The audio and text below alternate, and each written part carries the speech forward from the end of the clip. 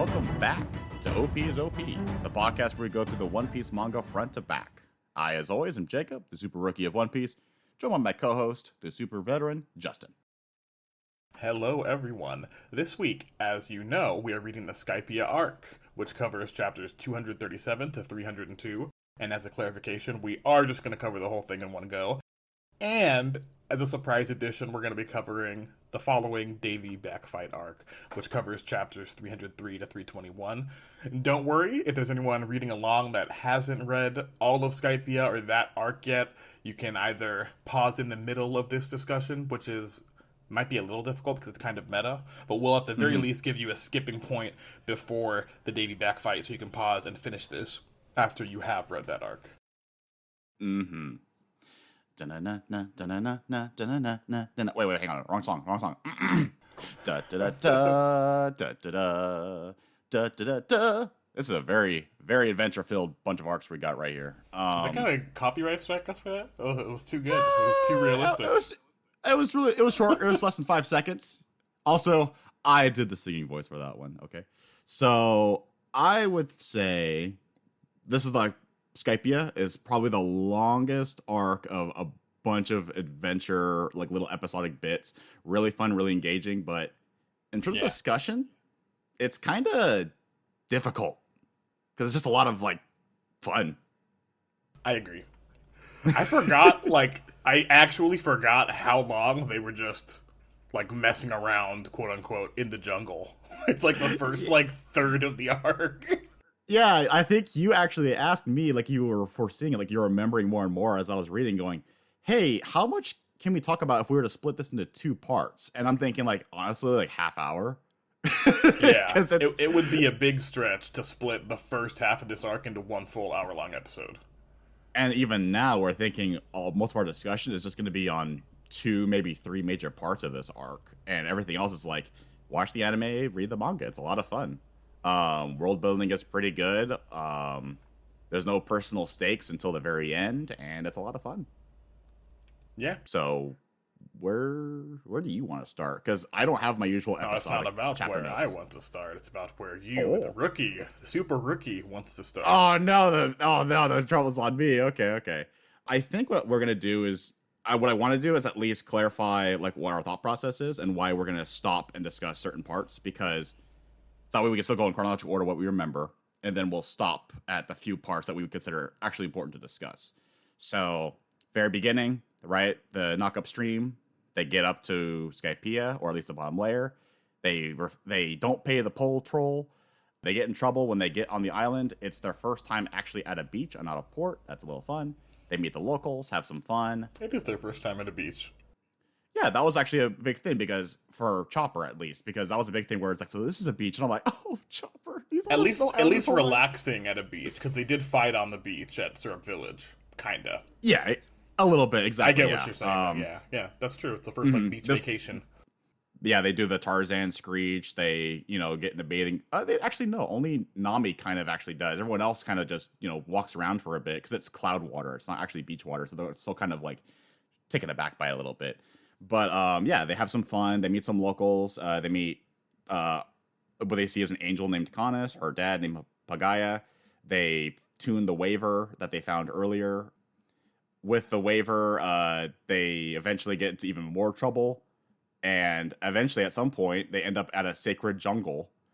And they find themselves in the middle of a civil war between indigenous natives. Did I say that right? Indigenous? Indigenous? Indigenous, thank you. Sorry, indigenous. Indigenous natives and the actual locals who moved in that they met. And they find themselves in a 3-way civil war, but they're not taking sides. They decide instead, you know what? Let's find this treasure. We actually found a way to combine the Jaya and Skypiea maps. We find a really cool skull. I got really excited when I got to that part. I texted Justin all about that, and I'm like, yeah, actual treasure. And then at the end of the day, it's less, calm adventures for the most part. Sorry, not calm. What am I saying? It's more again, it's really action-packed. But there's not a lot of character moments, a lot of arcs. That's my motif, right? That's my jam. Where there's no personal stakes in this, not really. Yeah, and just the fact that they're not on the Blue Sea anymore kind of halts like their progress, quote unquote, which is it's a good thing. I think it works for this arc, right? To have like its own kind of standalone breathing space. It's the first moment where I feel we've really just gotten time to kind of hang out with the crew, which we talked about a little bit in our pre-show, Jacob and I. We get to like we know who they are now, kind of, but we haven't really gotten to just like let them breathe a little bit, have some fun, play off each other, and go on like a grand adventure. Which I think this arc does that really, really well.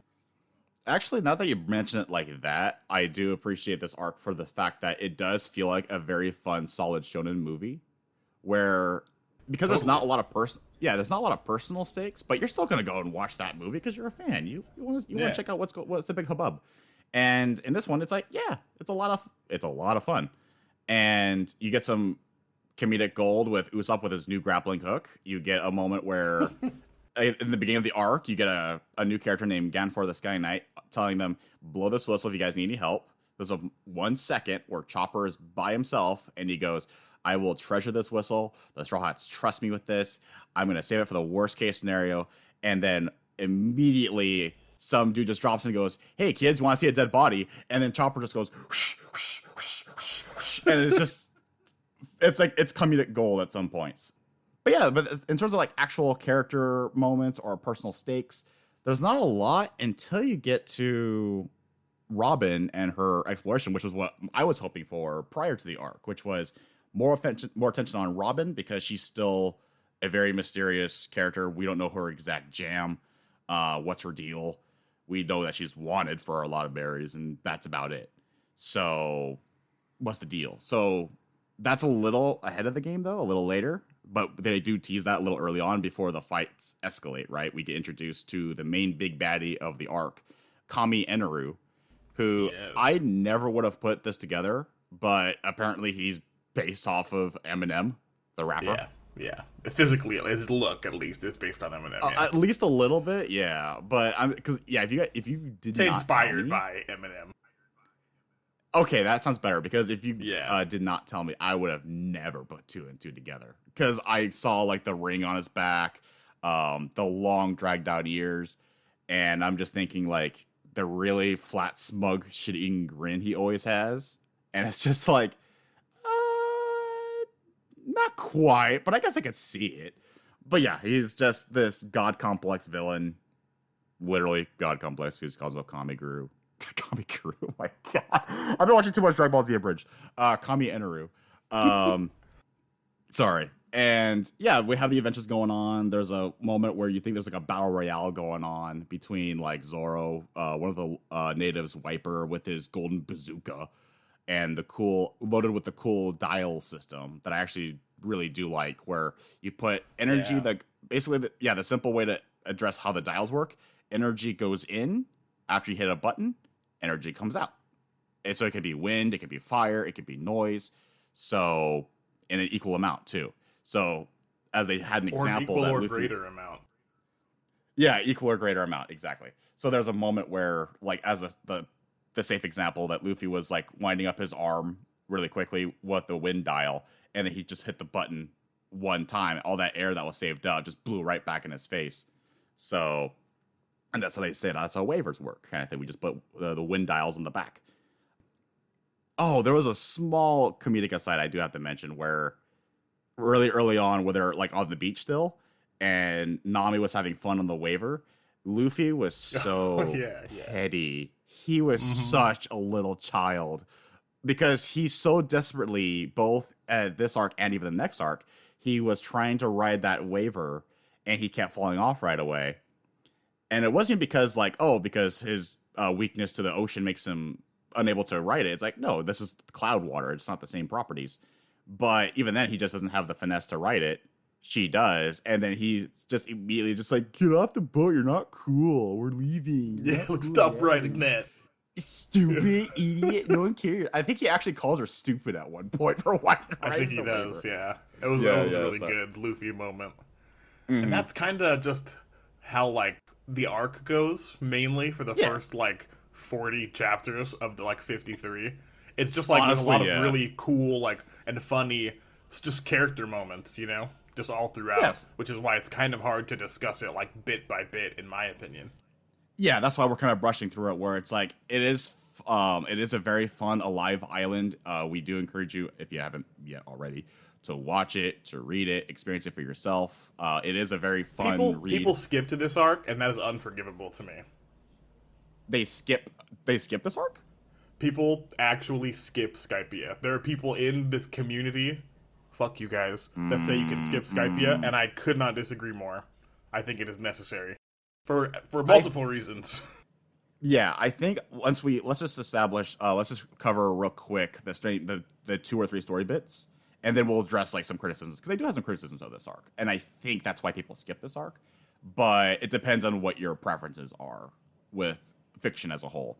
So what I do want to get to is when the fighting is escalating really hard and Eneru is doing the shonen movie villain thing where it's like, in a matter of 5 minutes, I'm going to destroy the entire island with this giant ball of energy and power, right? But then we have a flashback sequence when Wiper is witnessing Luffy and Nami about to try and confront Wiper and, sorry, Confront not Wiper, Eneru. Eneru. Yeah, and potentially try to ring the bell. And he has this amazing flashback, which I think we should talk about this one. Which the backstory between the natives, led by the legendary warrior Calgara, and the explorer Noland, Mont Blanc Noland. Let's save that for a little bit later, though. Okay, you want to go to the other one first, then? Yeah. Okay, so poneglyphs? Is that what you're referring to? That's like the most relevant to the overall story thing, I think, that happens in Skypiea. Okay, I thought you would just want to go through the Skypiea important one first, then the overarching one second. But yeah, we can do this one then. So, yeah, so what I was hoping for was Robin to have a bit more attention character-wise. We didn't quite get that, but instead we get some major discoveries in terms of overarching plot. So what I have here is the sad thing is the smallest important bit is she discovers the lost city of El Dorado, or Shandara. And it's covered in vines, it's ancient, but she has zero to no interest of the actual city itself. She's looking for, the true poneglyph, and she actually finds ancient writing. And it's split into 2 parts where she gets the first half, right, where it's the locals saying that they will defend the city to fight for their life. And so she realizes, the natives here were fighting to the last man, essentially, to defend the true history, quote unquote, right, the true poneglyph. So she's making progress. And then she finds the second half after the main fight with Eneru. And this was the huge one in which she gets that second half of the message from either the bell itself or another piece of the wall. I forget exactly where. But the important piece is that the poneglyph, the true poneglyph, is not one sacred glyph. It's not one piece. It is a collection of pieces that you have to link together. I said the thing! The one piece! So that could also be potential to maybe that is the one piece. It's not treasure, but it is the true history itself, right? If you get the one piece all together. Popular theory. Okay. I actually didn't know that. But yeah, like a collection of pieces of history. You can bind them all together. And you get the quote-unquote true history because, according to Robin, there's a gap of, I think, a whole century's worth of history that is just missing from the history books, which is, in her opinion, the true history. She's an archaeologist, so I am going to imply to agree with her on this. Yeah. And then the other big thing that's connected to this was a certain famous somebody was here before. The name is not quite ringing a bell. Justin, who was that pirate? I believe he was a young upstart pirate by the name of Gold Roger. Oh, maybe, just maybe, It sounds familiar. You know what? Goldie Roger. I think that's who. Oh, that's the Pirate King. Oh, shit. It is indeed. The Pirate King himself also, at one point, traveled to Skypiea. And he did a little graffiti tag on the poneglyph while he was there, for good measure. Mm-hmm. So I'm curious how exactly that went down, because we don't have the details. We just know that he was there about 20 years ago. One of the locals, I think it was a Sky Knight or one of the chiefs, they confirmed it. And shoot, what was going on with it? Right. So they confirmed that Goldie Roger showed up about 20 years ago. And the message he left was something along the lines of, this is the, oh gosh, what was it? It was, the Pirate King delivered this document to its destination. Yes, I don't know exactly what that means, but like that's where I'm actually going to ask you of what your theories are, or at least what your thoughts are, at least at this point, because if it is answered, of course, it's going to be harder for you to answer without spoilers. But delivered this document to its destination tells me that there, someplace, somewhere, there actually is a collection of, like, you know, written down notes of all the poneglyphs in the right, correct order, or at least most of them. And so when it's written that this document is delivered, and it's also implied that it's the last one, I think, as well. It's the last one in the chain. I think I could have misread that part or misremembered. I don't recall whether or not that was a thing. Okay, so let's just assume it is a piece, regardless, right? Right. It is just a piece, and it was delivered this document to its destination, and I still don't know what to interpret that, but it's fascinating to me because I'm thinking, like, you know, obviously Robin's having the gears in her head turn too, where, like, okay, shit, that means we have to go somewhere. Like, we have to keep going, right, to Raftel. That's likely where the answer is. The legendary last island on the Grand Line before you go back to Reverse Mountain. Right. And so at that point, the locals realize that the natives. Sorry, I keep saying okay. So when I say locals, I mean the people that look like the harpies with the little bug antennae, and then the natives. Shandians. Oh no. Locals are Skypians. Natives are Shandians. Yeah. So natives look like the Native Americans, right? They have teepees, but they also are protecting a society that's very Aztec origin instead, or even Mayan. So that's why it kind of mixes around a little bit. He kind of just got the Native American pot and dumped it out. It's fine. And the locals are the Skypians, where they're the very theocratic religious people. But yeah, so I don't know what to exactly interpret this, where we get another name drop because every poneglyph so far, both of them, had a ancient weapon. We had the Pluton from Alabasta, and now we have Poseidon, named after the old sea god. And I can imagine a weapon named after a god being, I don't know. But yeah, that's just exciting. It's foreshadowing events, world building events, what's to come. And that's basically what Robin's main strength is right now, because there's not a lot to her as a character, at least at this point, where it's all this intrigue and mystery of the Grand Line, of the poneglyphs. Also, real quick, I guess you didn't catch this, and I also didn't mention it, that, talking about a weapon named after a god, Pluton is also named after a god. It's named after Pluto, who is also sometimes called Pluton, or in Greek, that's Hades, the god of death. Okay. I actually didn't realize that because I was thinking plutonium. Like, the ingredient that like, you would add. Explosion. Yeah, for an atomic bomb, right? So I think that's also why. So I guess that's like the double-edged, the little pun they can put there for. It's like, it's Pluto, but also plutonium. Who knows? So if that's the case, then yeah, that assures me that all of these ancient weapons are named after old ones. So yes. The Cthulhu theory is still going on strong, and we're going after the Greek gods, maybe the Roman gods. Cthulhu is real. I need to go back to that episode where you like did the Cthulhu is real yell and like clip it with echo and just put it in right there. Cthulhu is real. Yeah, every time we get a new poneglyph, it's going to be another god, and they're going to find what, like, if Robin didn't make this discovery right here about there being a series of poneglyphs, they would have eventually found what she would have thought was the true poneglyph, and it would have been the ancient weapon name Cthulhu. And you're going to hear me scream from across wherever island you're from right now, and you're going to hear me scream, Cthulhu, motherfucker! But yeah, so that's the big fun thing right now going on with Robin and the overarching teaser. Goldie Roger made his mark on Skypiea, even when it was in the island. Like, not even like 400 years ago, when it was still on the ground as part of Jaya, or vice versa, right? Jaya as a part of Skypiea.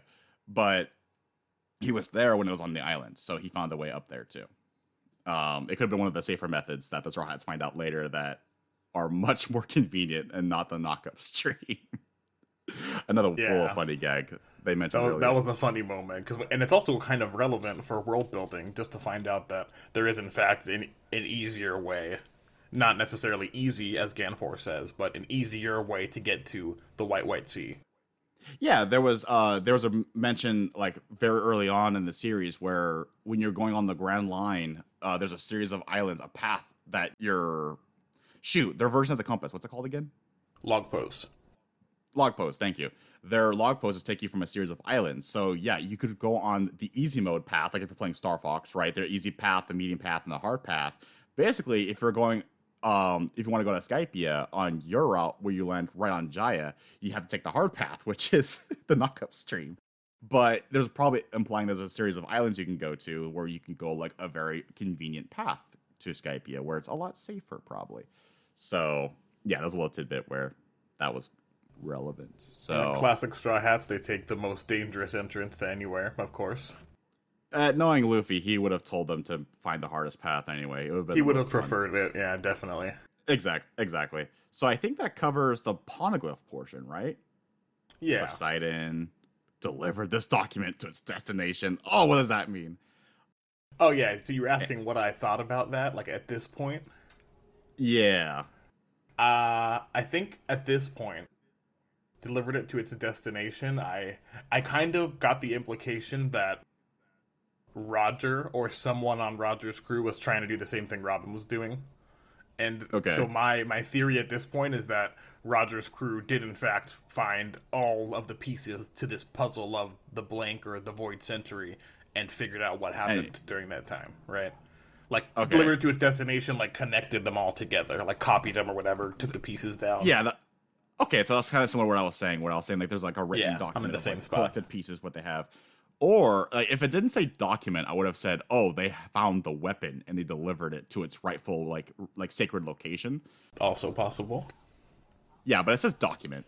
I don't think the translators would have screwed up that badly. They would have said Right. object to make it more vague, or this piece, right? But instead, they just said, they just say this document. So it makes it seem like it's just information. Okay, so I think that covers the poneglyph portion. Inaru has a shit-eating grin. We already established that. And Very, very arrogant guy. Oh, a very, very punchable face. Unfortunately, this was one of the few villains that Luffy did not have the traditional, I'm going to start the official round by not just decking you straight in the face. We didn't get that this time, but he did conclude with a very satisfying punch to the face. So I'll accept that. Very nice, clever way of using the momentum of a heavyweight golden ball that stuck on his arm. Use as momentum to fling himself like a slingshot and then just punch him right in the face. It was great. The other one I do want to talk about is the great backstory between the legendary warrior Calgara and the explorer Noland. Or known as we can do that. The liar. Before we get into more of the meta stuff I want to talk about, let's talk about the backstory. Yeah. So, why exactly is this bell so important? Why is this sacred bell so important for the Shandians? Like, obviously they want to reclaim the Lost City. They want to reclaim their lands. But most importantly, they want to reclaim this golden bell. So obviously your first instinct is, well, of course, it's golden. Gold has a lot of value. And if it's a legendary bell, it's probably massive and probably so expensive. Like, obviously, if we had no context and there are no people here, the only priority would be, like people like Nami would be like, we are not leaving this island until we get that bell. Right, exactly. Right. Or, the wealth. But to the people, it's very important we get this flashback sequence. We get the much needed missing note with Noland, because we only have the storybook fairy tale of Noland the Liar. We don't have the actual whole story. And it starts off with Calgara being a very ruthless warrior, by the way. I thought they were going to start off with, history was incorrect, where the legendary warrior, he was so just and mighty. And it's like, he was ruthless and cruel. I thought they're going to go with that route at first, because the very first thing we see Calgara do is at this point, Skypiea is still in the Blue Sea, is still down below, and the people who land on the island are literally kicked off the island with brute force, and the entire ship is destroyed too, because Calgara has the guns.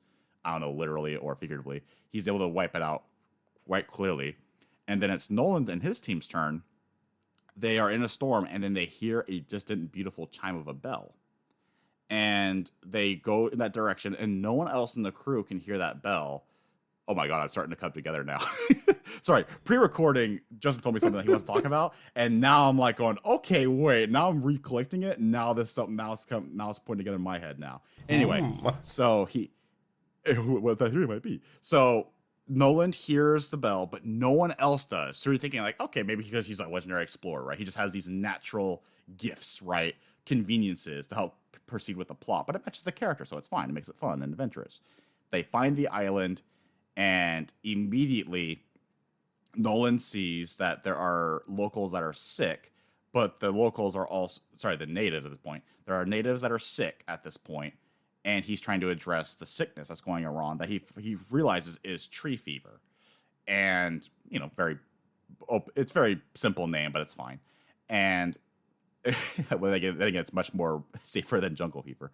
So Yeah. he knows the cure, where you have to find the certain bark in a tree that's usually deep in a forest, and he has to get this bark to herbalists or botanists, or because he's a botanist himself, was what he claims.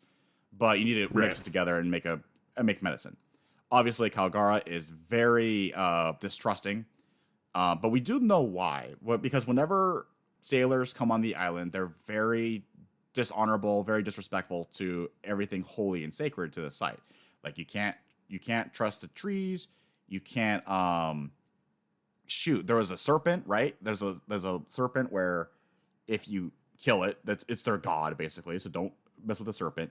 And you have to you have to respect the customs, where it's very Aztec, right? It's very, or I guess you could say it's more likely it's more King Kong natives, because they're literally like, oh, the people are getting sick. Find the most beautiful virgin you can find and sacrifice her on the altar to the serpent, right? Similar to King Kong, right? Yeah. Sacrifice the lady to King Kong and let King Kong do what he wants with the girl. So we get some King Kong vibes from that. And then Nolan is screaming at Kalgara like, no, this is not how you do it. This is not. Also, it was getting kind of offensive at first, but it made it work out in the end because it's showing different perspectives, right? Because Nolan is strictly like, no, it's illogical, it's irrational to do this. But of course, I'm thinking like it's their culture. You can't just say it's illogical and expect to win the argument. If it's their culture, then you have to take it slow and show them an alternative, which he actually does. Yeah. His perspective when he's arguing with Kalgara, because Kalgara's like obviously really wants to kill Nolan and kick his entire crew off the island or kill them all. He's saying, no, please just give me a chance. If it does not work, then kill us all, right? Then kick us off. I don't care what you do with me. Just, I want you to do this and listen to me because this is the right thing to do, right? And there's even a very big moment where Kalgara is asked to trust Nolan, but Nolan is pleading with him, not for his life, but just trust me. I want to save you guys because you guys are sick and this is it's an epidemic.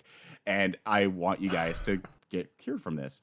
And then the god, the serpent at the time, not Nola, Nola's the current day version, the grandfather or the grandmother version, is about to eat Nolan, if I recall.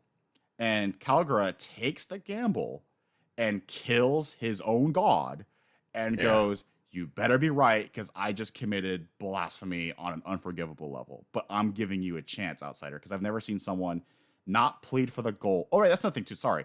The gold, obviously. They have the city of gold, and the people are trying to get the gold. I'm so dumb for that, not mentioning that. But, yeah, and then you're like, okay, you're not here for our gold. You're not here, because you don't even know there's gold here. And you're not disrespecting the usual way. You're doing it because you want to save us. I'm giving you this chance, outsider. You're on very thin ice. You get one chance. Lo and behold, it works. Kalgara is immensely shocked. The people are shocked as well, but they're getting better. And they kind of see it as almost like a new golden age where, you know, we got rid of this plague, we got this disease out of the way, and then Kalgara and Nolan actually start bonding. They start become bros, essentially. It's actually a very touching story because usually it's yeah, agree. Because usually it's very like, oh, you whenever you hear these stories of like the white outsider coming into the native island, usually it's, oh, whatever the outsider says is correct because you've been, you know, what history's like that. Thanks, history class. And what they do is always the right thing. But in this case, it's not that he did the superior thing, is that he did the friendly thing to cure the people, and then they start bonding. They start, like, you know, trading supplies with each other. They start, you know, conversing and learning about each other's culture. Kalgara eventually shows Noland the lost city of Shandora and shows him the bell.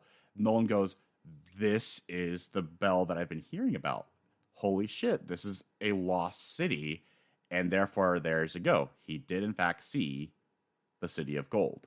So he is, in fact, not a liar. But, Justin, if you don't mind continuing for this part, there's a second part to this flashback.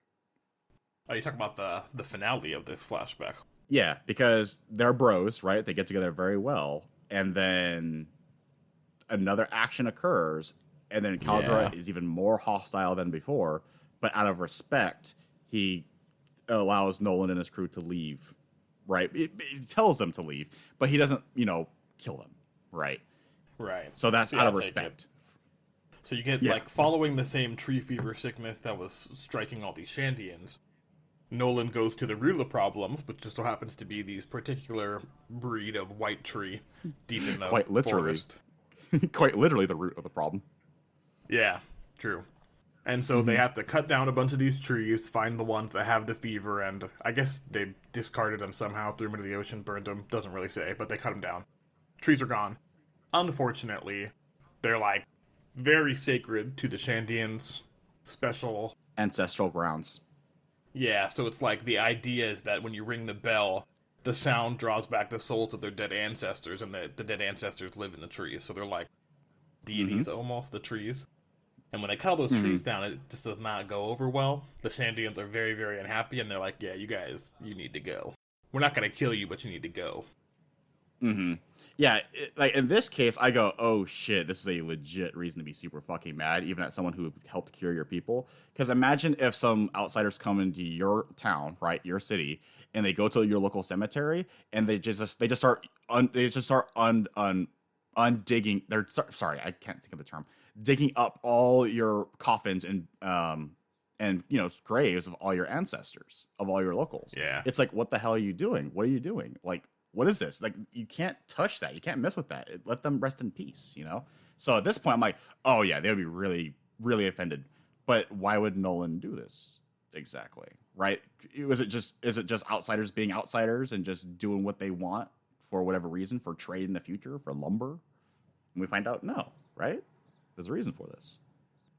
Yeah, they were the root of the sickness. The tree fever would have continued to spread had they not cut out the literal source of the problem. It's very unfortunate that it was those trees. Yeah, exactly. And then there was actually a very touching moment where there are messengers, I think, on both sides, right? There was a messenger that represented Kalgara and a messenger that represented Noland, because they hate each other right now because of that action, so they can't look at each other. And I believe it's a messenger for Noland. I don't think it was Noland himself, but they do say, on behalf of Noland, we immensely, extremely are sorry for what we did. We did not know these were ancestral grounds, but you have to understand, we did this not because we were just we were just plundering your resources and taking it back to England, right? We were doing this because these were the root of your disease. These were the trees responsible for the tree fever, for the tree illness, and we did this to prevent this from happening again, so you guys don't have to deal with this again. We did it to save you guys. And the messenger hastily returns to Kalgara, and Noland and his crew are sailing off, right? They haven't left completely, but they're within shouting distance if you have the mighty lungs of Kalgara. Kalgara emotionally completely understands what Noland did, and he again sides with Noland rather than his cultural upbringing, and understands immensely, and with tears, and goes, "We will ring this bell over and over in hopes that you will find us again one day." Because he remembers that's how he found the island in the first place. He heard the chime of the beautiful bell. Chime of the bell. And obviously he shouts back, "I will return one day. You can count on that." And then we have the storybook version, right? Where he returns to the king. Noland does. King of whatever island. The king goes, "Oh, city of gold, you say? All right, let me give you a bunch of soldiers. You'll go to the island and visit again." And I think Noland does know that the king intends to try and loot the place, and there's a voyage where they go on a deadly incredibly dangerous voyage where most of the ships are completely scattered and destroyed, so they're very undermanned at that point.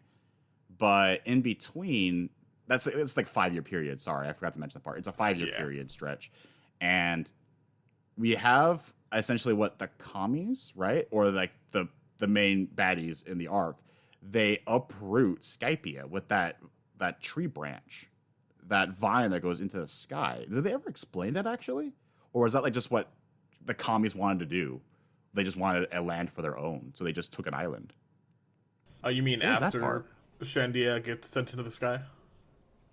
Shandia, right? So Shandia is the original name of Skypia, right? Okay, so Well, yeah, because that vine yes shoots it up. and no.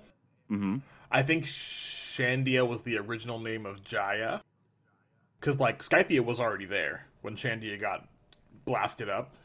Because Yeah, the it was an Skypians archipelago. saw it, they heard the bell, and they were like, "Oh, it's like a heavenly land."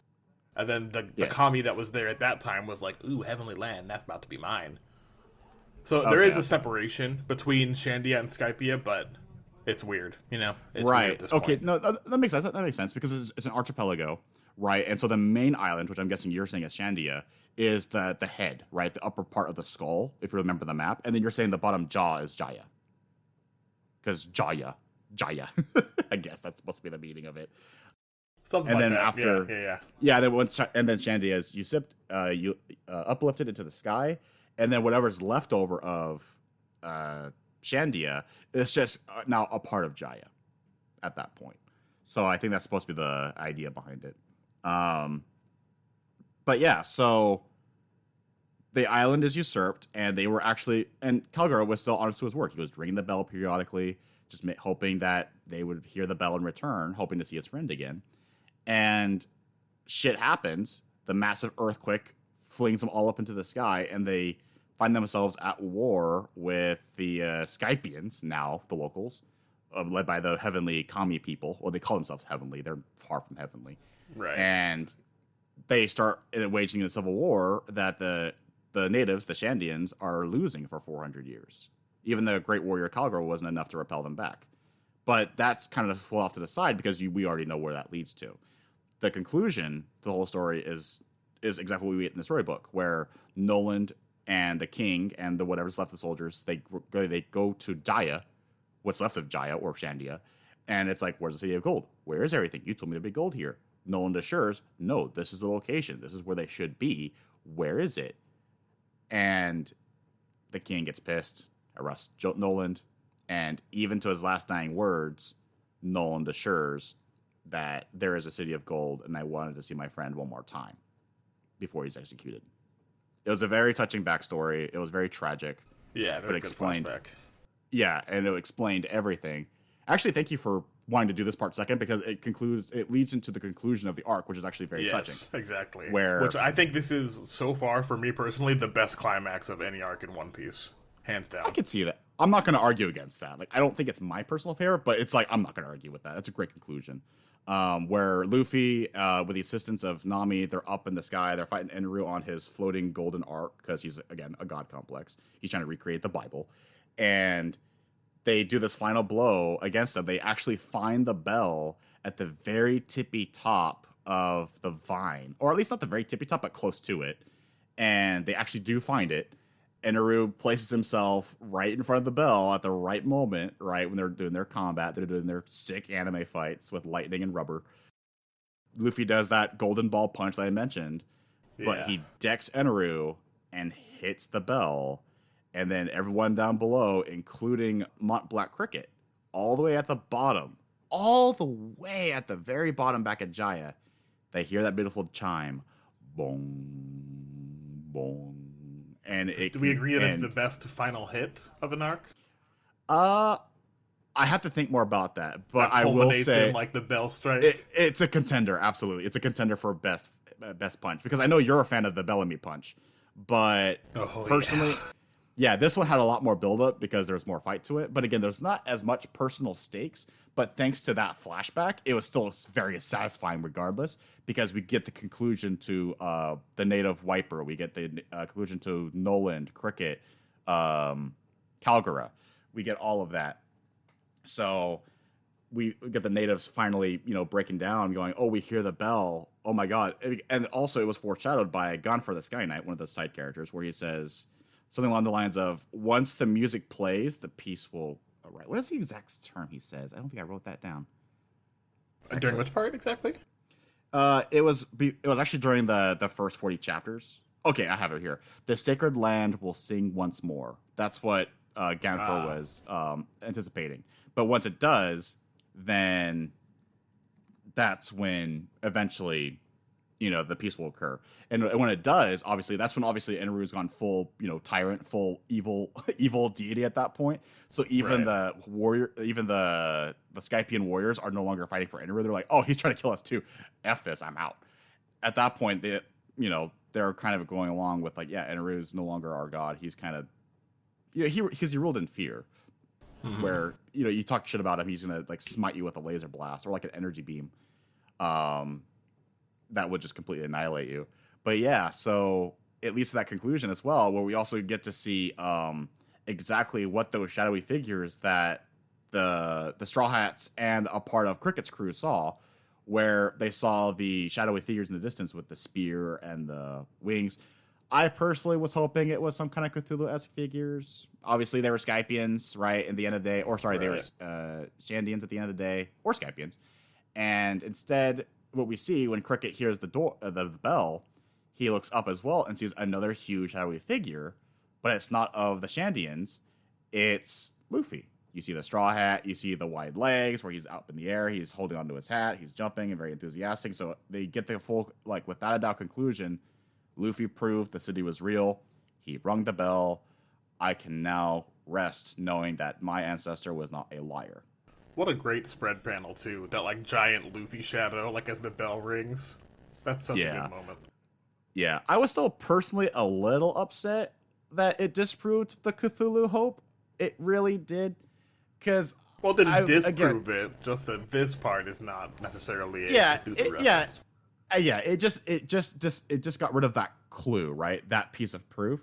Although we got the Poneglyph Poseidon name drop, so I'm like, okay, so I'll hope for that instead. So, yeah, that's about Skypiea, essentially, at the end of the day.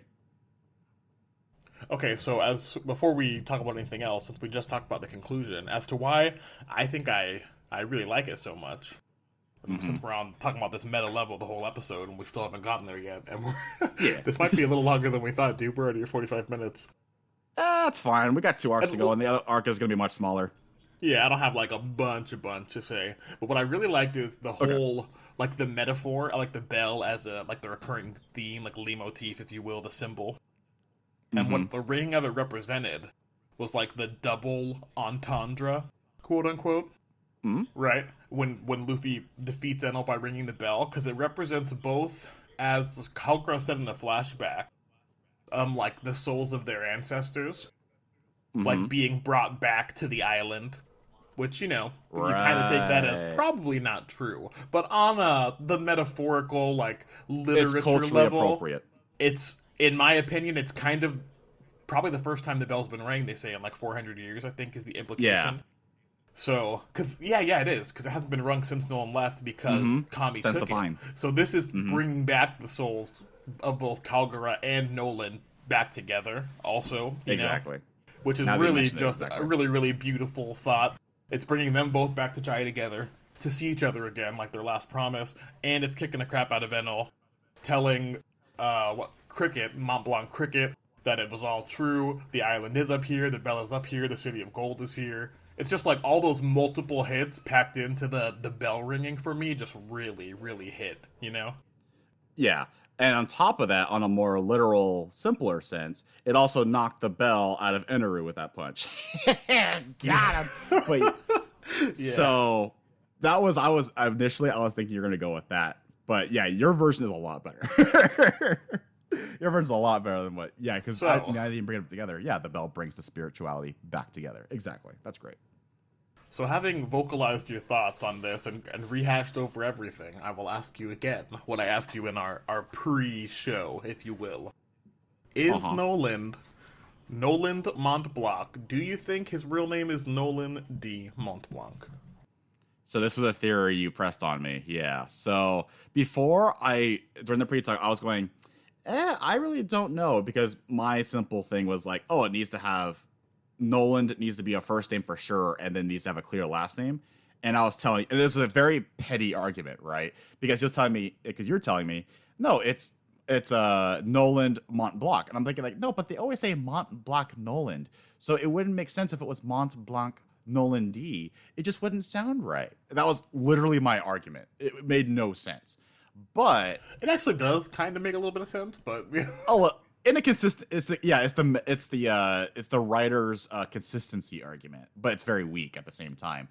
And in this case, though, when I reminded myself, speaking of that backstory, I'm like, oh, there's always this recurring theme that the people with the Will of D have like this extra sense of voyage and adventure. And Noland, or Noland D, possibly, who knows, heard this bell in the middle of a heavy ass storm and was like, no, go this way. I hear something beautiful. I want to go this way. Something spiritual is ringing, or something beautiful is ringing, right? And they go towards that way. And you could say, maybe if it's not a sense of voyage and adventure, maybe it's a sense of gold and wealth because it's a golden bell ringing. So there's a couple of all these things that it's a possibility of reinforcing that. So, and again, the Will of D, maybe it's not it could be an ancestor actually, because it's been 400 years. So who knows? Yeah, so you can't really disprove it. It just means that possibly Cricket and Luffy, if this theory is correct, are distant relatives. Like they're like third cousins or something, or past brothers. Potentially, yeah. I just think it adds just a little something if like it takes finally for Wiper, descendant of Kalkara, and potentially Luffy, potentially related to Noland, to come back together to finally ring the bell, metaphorically bring back their souls together, blah blah blah blah blah. You know what I mean? That's basically my thought. It's just a little more poetic, but I'm also not like 100% sold. I'm not like, oh, Noland is a D. Yeah, if it's disproven, you're not going to be like, Oda, how dare you? I am boycotting the rest of the series. It's like, no, it's a fun theory to keep it attached to. And because if you're right, then you can go, fucking called it, motherfuckers. Because that's where I'm at with Cthulhu, after all. It's a more outlandish theory, but this one would feel much more satisfying if proven correct in the future. But yeah, so Noland being a possible ancestor of Goldie Roger, possibly, who knows? That is a theory I'm willing to potentially believe in just because he heard the bell. And again, for those who say, no, he just heard the bell as part of the story, as part of the mysticism and adventure of this standalone story, that's A-okay too. That's great too. Because again, I didn't see that at all when I first read it. Yeah, I didn't see that at all when I first read it. And it was still a great flashback. It was a highlight of the entire arc. And it was with two characters that have no direct connection to the Straw Hats. So it still, enticed me. So it did its job regardless. Anything else before I think I have a couple of criticisms of the actual arc. Anything else we want to bring up? Well, are there any just like moments that you really liked throughout Skypiea? Since we kind of glossed over any character moments that you really enjoyed, cool action scenes. Actually, now that you mentioned that part, I think that's where my criticism comes from, is because the Straw Hats are a third party in this whole debacle, which is fine, again, by the way. There's not a lot of personal attachments going on with the Straw Hats, particularly, which they're characters I care about the most. So there's no personal issue or troubles or connection when the bell is being, the main focus, or Shandia, until we get that flashback, because it's a touching story, but not because exactly it affects a potential Straw Hat. Like, I think in one of our pre-show discussions, you asked me, did you ever at one point think Wiper or Conus would join the Straw Hats, or Gonfer? And the answer was, I never did. Not once. I never had the thought that maybe one of these locals would join the crew. There was never we need a blank to join the crew. It's call out that Luffy always does. There was never that. And also, there are locals on an island that was isolated for 400 years. I doubt they would be very eager to leave unless there was a character on the island that was like completely like Usopp, right? Who was like, I want to leave. I want to adventure. I know there's more out there. We never got neither of those. So I never got that implication as well. But yeah, because there's no character connections, the main goal was just, I hope they get gold, right? I hope they get the plunder. Yeah. And they do, by the way. It was a very nice change of pace, where the Straw Hats actually get the reward, or the plunder in this case, that they went for. And you're probably thinking, Straw Hats plundered after that touching story? Oh, no. It's like, no, if you read the arc or watched it, they didn't take the bell. In fact, the locals were offering them probably $100 trillion support beam of the bell, going, Oh, "Yo, we yeah. don't need this. Do you guys want this?" And the Straw Hats were like, "Oh shit! They saw us stealing all the smaller gold. Quick, flee!" They brought this giant bazooka with them. So Yeah, I like again, that too. comedy is great for this arc for those little reasons alone. But yeah, Nami because would've of been that, so mad if she found out later that they were gonna give him that. exactly. No one, if any of you fuckers tell Nami that they are trying to offer that gold, I swear to fucking God, I'm gonna get so mad. Oh, you know what? I think you brought up the character thing for a reason, because of a past talk we had. So I have to make a confession here, and who is usually my number one character on my character list? Justin, who is it usually? Always, not usually, always Nami. I think so she was far, number every two. time. I don't think she was number one after Syrup Village. That's the only reason why I don't say always. I don't think she was number one. Was it Usopp at that point? No, I think it... you might be right, actually. You may be right. Yeah. I don't remember, because I remember Nami being very cliche, tropey in that arc, not being very entertaining. So, and on that consistency, she was quite cliche and tropey in this arc as well. At the last 20 chapters, I'm going to clarify this. The last 20 chapters, when she was stuck on the arc with Inaru and Luffy and the gang were trying to save her, she was kind of annoying. I have to say it out there. Yeah. I have to put it out there. I'm sorry, Nami, fanboys and girls. I have to be real with this. She did the cliche or the trope that I am very not a fan of at all, who is, I call the Taya trope from Yu-Gi-Oh! Taya Gardner, if you watch the English dub. That is the character who stands on the side and is there to tell all the little kids in the audience what is going on. So, for those who can't keep up. And they're only meant for the very young kids, because even 12-year-olds can look at a panel of Eneru holding a spear and jabbing Luffy, and Luffy going, hot, hot, hot. We can put two together right away, right? We can go, right, lightning, energy, right? Therefore makes it hot. If you don't get it, then you just go with the flow, right? Of like, oh, heat, got it. But Right. Nami is there going, oh, he must be there using his powers to use the electricity to heat up that staff or that pole. And I'm just play-by-play. yeah, but she does this for like 5 or 6 chapters in a row, and every panel she's in, she's just standing there talking about what's going on in the play-by-play, and it's supposed to be like this false tension where she's supposed to be worried about the whole thing, and I'm just like, Nami, girl, you're great. Please, I want to read the action. I want to watch the action going on. Please. A little less Jim Nance, please. Just pull tone it that down a bit. Pull it back. Pull it back. Just pull it back, please. She kind of makes up for it a little bit, where earlier in the arc she has a fun fight with some of the Heavenly Warriors, where they bring up a bunch of fog, they lose track of her, and then she uses an impact dial on them in the fog, and then blasts them away and beats them that way, like that. Yeah. That's a great moment there. There's also a moment where, again, she's the final support in the fight, where she's on the Waver, what they established earlier, that she can ride easily or fluently. Quick and aside, able to help. What is the horsepower on that Waver? They did. I don't know the exact horsepower. Actually, I don't know. To drag that enormous golden bell into the sky. Yeah, exactly. They established that Wavers are very light, right? That's why they go on the white sea, is what they call, again, on the clouds. And so therefore they're probably very lightweight in its actual durability of the material of the Waver itself. But that has to be very stable, sturdy material, and a lot of horsepower on those dials if it's able to carry Luffy and that golden ball. Yeah, because they're going literally straight up. They're not going in a slant like they say if you're trying to project into space. Yeah, it's straight up against gravity. Like, the worst thing you could do is go up in a vertical line. That's why, like, even rockets from NASA, they don't go in a straight line up. They go in a slant when they can. At the end of the day, it's just a rule of cool, but I thought that was funny to notice, yeah. you know? So, yeah, Justin was not going to end this podcast without me admitting that, because I told him that one time pre-discussion where I'm like, dude, I thought Nam was kind of annoying at the end. And then you did an audible gasp. You're like, oh, like you were just in disbelief when I first said that. So I'm like, okay, you know what? I have to mention it. You said something else about another character that was it also doesn't mean I somewhat dislike shocking. the character more, but Remember that?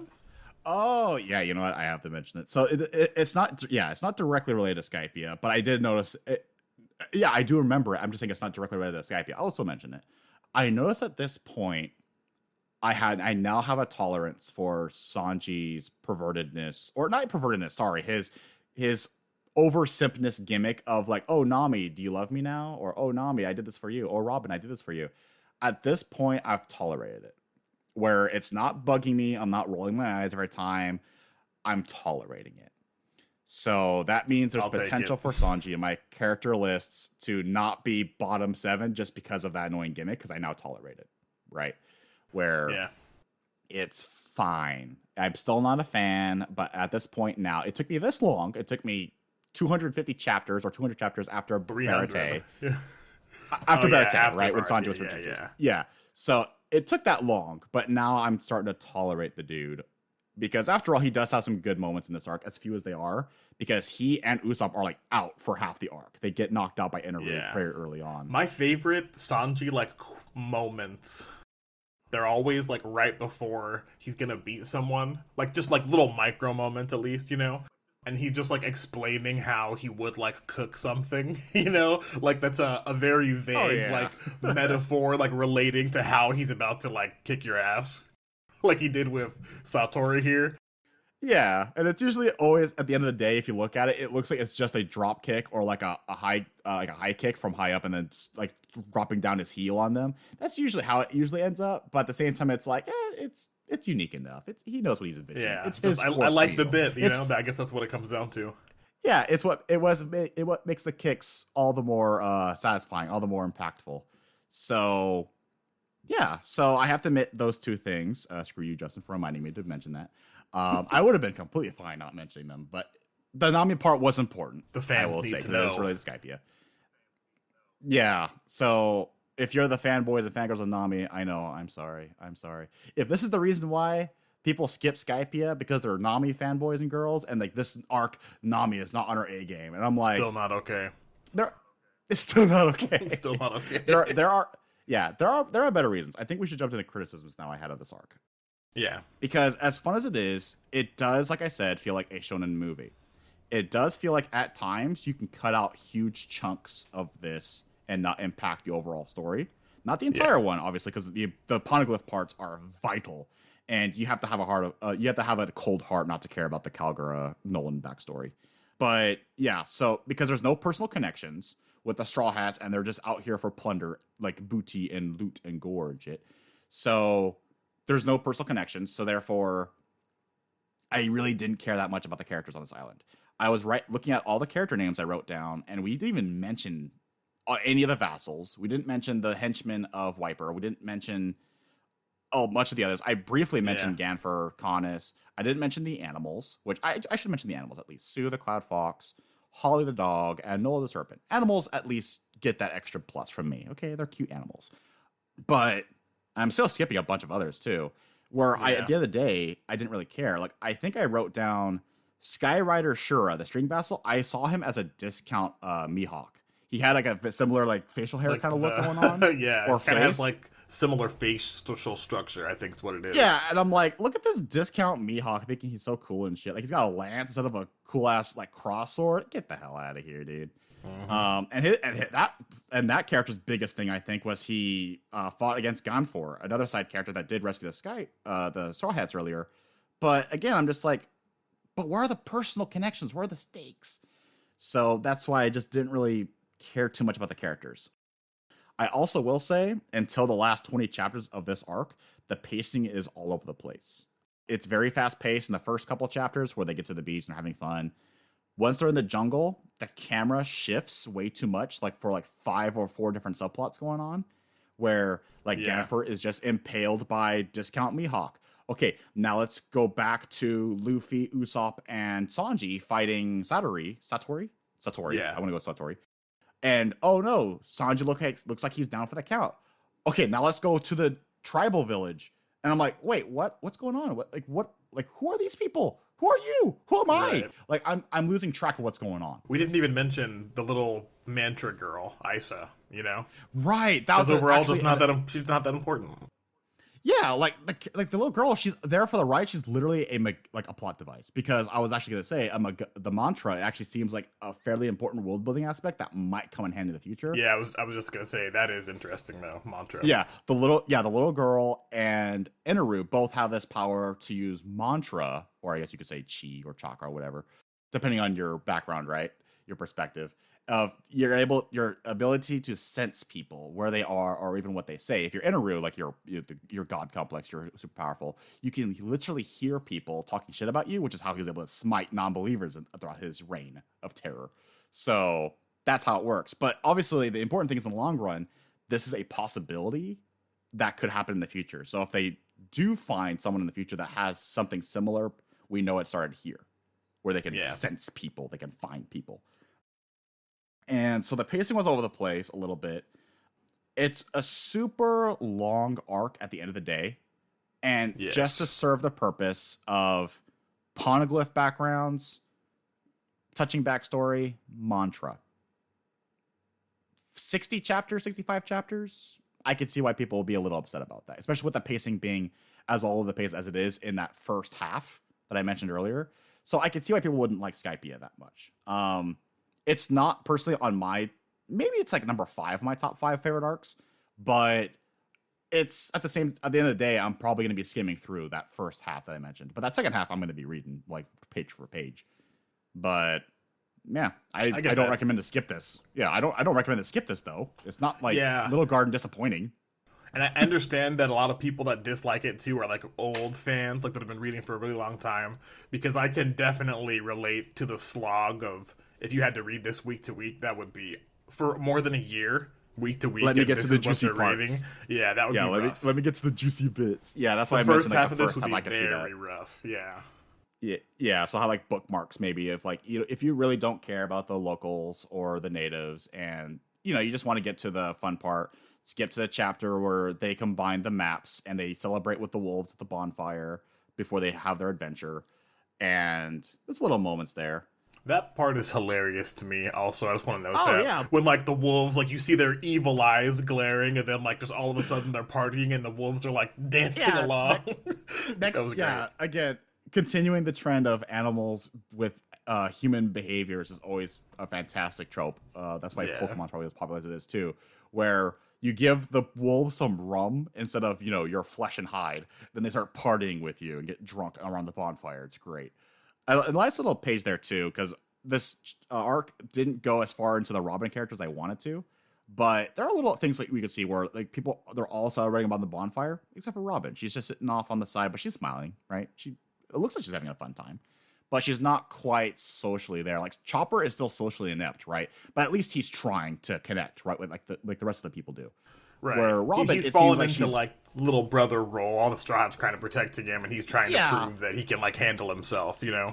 Yeah, he still reacts every time Usopp goes, "Yo, this was my plan all along," and Chopper goes, "Really?" And then I'm like, "Oh, Chopper, you're so cute." I like the moment when they came back to the Mary after Shura had attacked Chopper, and they're like, "Hey, like what's going on here?" And Chopper just crying and like hiding. He's like, "Nothing happened. It was just a normal day." Like just trying to man up. It was great. I showed him who's boss. GG, too easy. Like I did it, guys. And while he's crying. What was the deal with that guy who fixed the merry-go during that party night? There we go. I was like, I'm gonna try and subtly steer this back towards the ship in hopes, because I do want to mention that before we're done with Skypiea. Yeah, so on first time reading, the reason why I didn't bring it up right away, because the first time reading, I thought it was just Pagaya, but sneaking, like the father, the engineer of Canis, because I thought it was supposed to be a secret, because after all, he's an engineer. We shown that, I don't know what kind of engineer he is, but we shown he's an engineer. And we know that it is heresy to assist anything against, or to do anything against what the kami says. So I thought maybe in the dark of the night he went around to fix the merry-go. But then again, he didn't have those antennae sticking out in the shadows. And on reread, among in the notes, I noticed that and a more the silhouette didn't quite match. Like a squarish head or figure, kinda. It seemed possibly like. Yeah, you could possibly say he's like you could have said he was wearing a hood if it was still Pagaya. But at the end of the day, I'm still thinking like, wait, no, because then Pagaya wouldn't know where they were. He didn't follow them at all. Like they didn't show that Pagaya was like this amazing tracker. No, he's a simple father who's an engineer who fixes waivers at home. Yeah, right. He's a mechanic. So that's why I originally thought it might have been him. But they didn't even mention that at all. Like they didn't draw any attention where it's like, yo, were you the guy who fixed the ship? Thanks, bro. And then there wasn't a scene where it's like, it wasn't me though. They didn't even address it. It was just Usopp going, who was that guy? And that was the end of it. Right. So yes, a mystery for the future, I guess, because I have nothing to go on. That is all I wanted to make sure you noticed it and remembered it. And I'm going to give you my stereotypical RAFO, which is RAFO for those of you listening, which is a read and find out. Yeah, he says this more often than you think off stream when I ask questions, egging on for some spoilers. He always says, Raffo, boy, Raffo. And I just go, motherfucker, just give me an inch of the bait. And you just go, Raffo, Raffo, boy, Raffo. Mm-hmm. Gotta Raffo that one. Gotta go, Raffo. I'm sorry. I had to drop in some PTSD on you in response. Sorry. Yeah. All right, so I think that concludes Skypiea. I got my criticisms done. Anything else you want to add? You basically nailed it. It just starts out kind of slow, and it is fun, but still, like, it's long, you know? The whole trek through the jungle thing. It's a little drawn out, and it's fine. It's just fun. The action is pretty fun. It's a nice team-up. We don't get to see, like, Sanji and Usopp together that often, which is cool. Yeah. But, you know, at the end of the day, it's just fun, which is fine. I hope we get more Tarzan call-outs and that grappling hook. That was pretty funny. That's the best part. That Zoro and Usopp Tarzan yell. Yeah. Yeah, and again, that grappling hook is again another tool that we can add to Usopp's his tool belt, his arsenal, we could say. So I'll see what that goes in the future. So now you watched your shonen movie, right? And you're like, also, that was fun. We should note, it wasn't more tools in the arsenal. That at the end of this arc, Usopp is trading for dials. Dials, right? He's like, okay, he's trading rubber bands. I want to say we don't know what rubber is. Yeah, I want to say he's a dick for doing that, but that's something like, dude, they're pirates. For fuck's sake, they should be doing it's something valuable like to them, you know? Yeah, it's valuable to them, but obviously only Usopp knows that rubber bands can only be done so far. Like, you can do it for slingshots, sure, but compared to dials? Yeah, but I guess he definitely came out on top of that deal. Oh, yeah, at least on our perspective, he did. But they did establish a little bit with what's fascinating about the world building, that Skypiea is limited with what they called Vars. It's their in-world definition of like hard materials like iron, soil, things that are limited because they're floating in the air, right? So they have unlimited cloud material, right? That's why they have like the white sea. They have clouds. They have furniture that are cloud-based. Yeah. They have dials that they actually didn't quite establish how they made those, if it's like cloud-based or not. I'm not sure. They look or if they're natural, or because they look like shells of something, like a creature maybe, but I don't know. It's unexplained. So maybe the industry is that they convert what limited Vars they have into dials, because dials are very versatile. They can turn them into a stove or a refrigerator, or, you know, a jet that could carry giant dense golden balls up straight line vines. Who knows, right? They're very powerful. But yeah, so Usopp does get the dials. Thank you for reminding me, because it is relevant for the next arc a little bit, although we'll briefly mention that. And yeah, so the dials in the future, I hope, are much utilized, because all you have to do is grab those air dials and you have infinite resupply. Just do what Luffy did with his arms and just do the whole swirl. Do that for like 30 minutes straight and you got your air supply. There you go. Or like whatever air you need to boost yourself. Just give me a quick recap. We saw the impact dial, a reject dial. We saw the air dials. Is that it? I think I remember like a fire dial just at their home when they were trying to well, and we saw that one like sword guy, the long sword iron thing dial from one of the priests. Right. I honestly, a lot of those fights were fun. Or something. Yeah, the Milky Dial, right? I think the Milky Dial doesn't work at the Blue Sea, because don't you need like a cloud for that? I think yes, and I think you wouldn't be able to. It would work, but once it's out, it's like, you know, you can't refill it, I would assume. If you're creative, you probably could. Like, I would probably say, like, have Nami use her climb attack, create like a fog or a very dense fog, and then try using Milky Dial, right? At least somewhat try. But maybe the Milky Dial is specific to only the white sea. Yeah, try it out. But we'll see what Usopp does. So, I think that concludes Skypiea. Yeah. We got the tools. That's good. You made me admit that Nami was annoying in the last couple of chapters. I had to say Cthulhu. That hint from the last arc wasn't what I hoped was. All this negative. I'm remembering all the negative stuff right now. One more kind of negative, which does relate to the Nami thing, and you mentioned it in our pre-show discussions. She did that really awesome Enel lightning redirect early on in the arc, and it was just not relevant at all. Yeah, she did it the one time, and that's it. Didn't come back, which is a real shame. So we might be biased because we're huge Avatar: Last Airbender fans, but whenever someone shows off they have the power to redirect lightning, that is a badass. Okay, Iroh can do it. Zuko tried to do it. He couldn't do it. Aang could do it. The Avatar. So when Nami is dealing with God, or self-proclaimed God, Eneru, of lightning bolts, and she's able to use a climb attack to actually redirect the lightning, you're thinking, oh shit, she actually might be a good support character for Luffy when they're trying to take down this guy. That's what I was thinking at the time. She redirects it one time, and that's it. She doesn't. There's never another moment where she uses it to maybe make a hole in the arc, maybe to damage it, maybe to try and at least disarm him. Like, I'm guessing it won't affect him directly because obviously he'd probably be like, "Oh, I'm lightning, therefore I can't be hurt by lightning." You know, some shit like that. Anime logic. Magic logic. It would have been cool if there was another moment for her to show that off. Like maybe because he was going to destroy Skypiea on his way out. If she maybe like defended the city by like redirecting his lightning blast or something. Or something. Or trying. Yeah, something more where that actually brought me out. Where it's like, man, that clam attack was really underutilized during those last chapters too. Where, man, I wish. Because I understand that logic is Nami is not the strong arm at all of the crew. But she's supposed to be the wild card. Where she comes in handy when you least expect it in a fight. In this case, it could have really helped out. So there could have been a moment where they're on the waiver, right? And he's shooting lightning, sees them coming up, and maybe she's using the climate tech while she's trying to drive it at the same time while balancing it and redirect it. Makes something little like that, right? Yeah, like maybe she throws it or something, while riding the waiver to like deflect lightning away or... Yeah, if you're establishing that Nami can redirect lightning, you don't even at least give us the scene from... I'm not even going to say it. It might be spoilers for those who haven't seen Avatar. Go watch that series, by the way. It's really good, too. It is very good. But, if you're in the know, you know what scene I'm talking about near the end.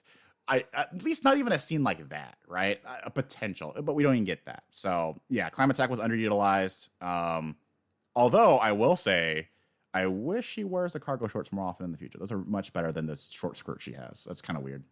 That's also one more quick aside. I really like their Skypiea outfits. Sanji's outfit is dope. He's wearing like the less formal, like the red kind of Hawaiian shirt with the pants. I really like that. I like Zoro's outfit with like the open jacket. Really cool outfits all around. Nami's outfit was great, like you said. The cargo pants with the top, awesome. Yeah, really cool. Cargo pants with the belt. Yeah, like all the pockets for all the dials or tools or the gold she might. They were almost like their movie outfits. They really was. Yeah, so I guess that does, because you were telling me that the One Piece movies, they have different outfits every time, or most of the time. So it kind of fits that logic at the same time. So, yeah. So the most important thing is what I'm saying out of Skypiea is hopefully she wears those cargo pants in the future. Because I did not like that miniskirt at all, but those cargo pants, just right. Just right. Okay, now listeners, we are going to be moving on. Just at about what is roughly an hour and 15 minutes almost, we're going to head into the Davy Back fight arc. So if you have not read that, now's the time to pause and come back when you have read it. Let's go. Or for more basic people like me, the Long Ring Long Island arc. And that's a mouthful. Yeah. So I'm going to call it the Davy Back fight arc, if you don't mind. It's kind of a tomatoes thing, but you can call it either. Yeah. So I will say as a preemptive, well, actually a preemptive to the preemptive, is... You watch your movie, right? You have fun at the movie theater. You have fun with your friends. You watch Skypiea, right? You're appreciating the cargo shorts. You come back home. There's still time in your day. Well, let's just put on some TV. What does Fox Kids have on right now? What's some cartoons on right now? I bring that up because Skypiea feels like a shonen movie. This definitely feels like your cartoon, like Western cartoon. It is wacky. Yes. It is crazy. 100%. It's almost irrational or illogical with what we've been getting so far, because it is almost like, why are they doing this? And why am I on board with this? Because it's just fun. I had that was my preemptive. Now my preemptive is I did have a few people tell me this was arguably their least favorite arc in the entire series. So I went into this arc with negative expectations, going, okay, this is probably gonna suck. Just survive it, and good things will come. Right? That was my perspective. And I'm just like, yo, I actually had some fun reading this. Okay, Yeah. if this is the lowest I would point, say, cool. I'm on as board. like a quick intro, there's even less to discuss, note for note, than Even Skypiea. less. Even less. yeah. It's kind of the same bit though. It can be fun. There's like some interesting character moments. One, actually now two on my reread, which I will also admit, this is only the second time I've read Skypiea, because in every consequent, or not Skypiea, sorry, the Davy Back fight, because in every Yeah. consequent reread, I've skipped it. Except for the last couple chapters. Yeah. And because of our reasons why people would skip maybe the first 30, 40 chapters of Skypiea, it's really relevant here, where you're going, what was the point of the first 15, rather than to have some fun, right? And honestly, if you're gonna have some fun with some crazy adventures, I prefer it shorter. So I think at times I had more fun with this arc than Skypiea, but then the pacing issue kind of came back where, by the way, we're gonna skip that whole intro, because honestly, like, there's Tanjit the Nomad, right? He's their welcomer to the island. He's there. Stuck And on some there's Sherry the stilts, yeah. horse. She's there too. And one thing leads to another. A bunch of pirates called the Foxy Pirates. They're not hot or sexy at all. I'm sorry, guys. They trap the Straw Hats and they go, we challenge you to it.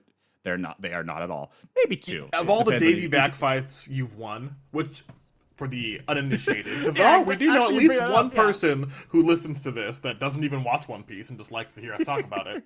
The Davy Back fight is a fight, quote unquote, where you play a bunch of like pirate games between two crews, and every time you win a match, you get to take a member from the other crew. And this is just me personally. I'll very admit good it might idea. be a little wrong, but like, you haven't fought any crew that had any hot chicks on them that you wanted on your crew. Not a single one. Yeah, he only had two, and that's by One Piece standards. Because again, I'm not a fan of the One Piece women, how they're drawn in this. They're always drawn too slanky, too thin. But yeah, there's only two that, like, there's the narrator, right? What's her name? I wrote it down. Porsche. Yeah. Yeah, Portia, named after a car. Get it? Because she's hot, like a car. Where she literally has, like, she has the I hate the design personally. The cliche of, like, you're wearing a jumpsuit, but you're a hot girl, so you zip it down to show off your tits. And it's just like, then why wear the jumpsuit? Come on, like, don't wear the jumpsuit or wear the jumpsuit. I don't like this half shit. And then you have the we find out later on there's a carpenter. She's got like a weirder nose than Usopp. Who Like does? Usopp's Portia? nose, but pointy. Yeah, like long and pointy. I think so, actually, yeah. But either way, it's just supposed to be the hot girl, because again, like, every female character, there's a lot actually in One Piece where they wear the bra and they show the navel, therefore they're the hot one. And it's like, that's a lot. Like, Oda, like, reel it back on that design a little bit, reel it down a little bit. But and then we find out later that there's another member on the Foxy team that's a carpenter. Literally, her title is the Sexy Carpenter. I'm like, got it. No character. Yeah. Got it. But yeah, speaking of your logic when you said that, Mike, yeah, you couldn't get more. Like, Whitebeard's got you beaten, Foxy. Like, I don't know what you're doing. By the way, the main leader is Foxy, the pirate, by the way. Foxy the Silver Fox is his name. Where he looks like Waluigi's grandpa. Like, he's got the big red nose, or Wario's grandpa, I should say. Reminds me more of Waluigi with how he goes, he's more maniacal with his games. But yeah, like, he doesn't have, like, the Whitebeard setup where he has, like, he's just sitting on his OG throne with all the hot nurses around him. It's like, no, he's got the narrator, the call-outer, sorry, the announcer, and a carpenter. That's it. Really, dude? I guess Foxy doesn't roll that way, I guess. I don't know, who knows. But, yeah, so Straw Hats play these games. Honestly, I don't care about the first two that much. I'll mention the second one real quick because one of the moments you like is in there. First game, there's just a brief, quick race where they're on boats and they're trying to sail across the entire island. This lasted way too long. This was like, I think, 4 or 5 chapters. This should have been 2 at the most. It felt like a full volume's worth of them in a boat. Just in a little dinghy, you know? Yeah, I wouldn't say that far. It didn't feel that long, but it did feel much longer than it was. Like, I think it was actually 2 or 3 chapters, but it felt like 5 or 6. Like, it felt twice as long. Where The whole time is just by the way, how you play the game is the members split up into teams. So Usopp, Nami, and Robin are in the first racing on the boats team, and who cares for the other team? One of them is a shark. That's all that matters. And the rules are basically just get to the other side, don't fall off your boat, and beat the other. But there are no rules about outside interference, which is where all the entertainment comes from. It's not exactly from Usopp and Nami being clever with their navigating or their dials, unfortunately, which the dials were a callback from Skypiea. It was actually how they were trying to deal with the interference from the actual mainland, and the Straw Hats at first were actually assisting and helping out too. But then they get distracted by the carnival fair that the Foxy Pirates put out, and they're like, "Oh, I'm gonna buy these cool pins," while the games are still going on. Yeah. So little gimmicky moments like that, right? Where literally, but actually, wait, no, hang on. There was a part where Sanji was distracted by a harem of hot girls. There you go. That was one of the distractions for that first game. Right, that's true. So they're there. They're just off camera. Okay, that's fine.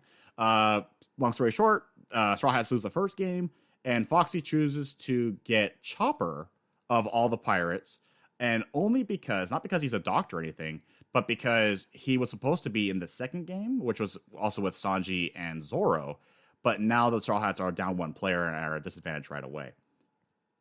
Right? He plays very dirty, is basically the gist of it.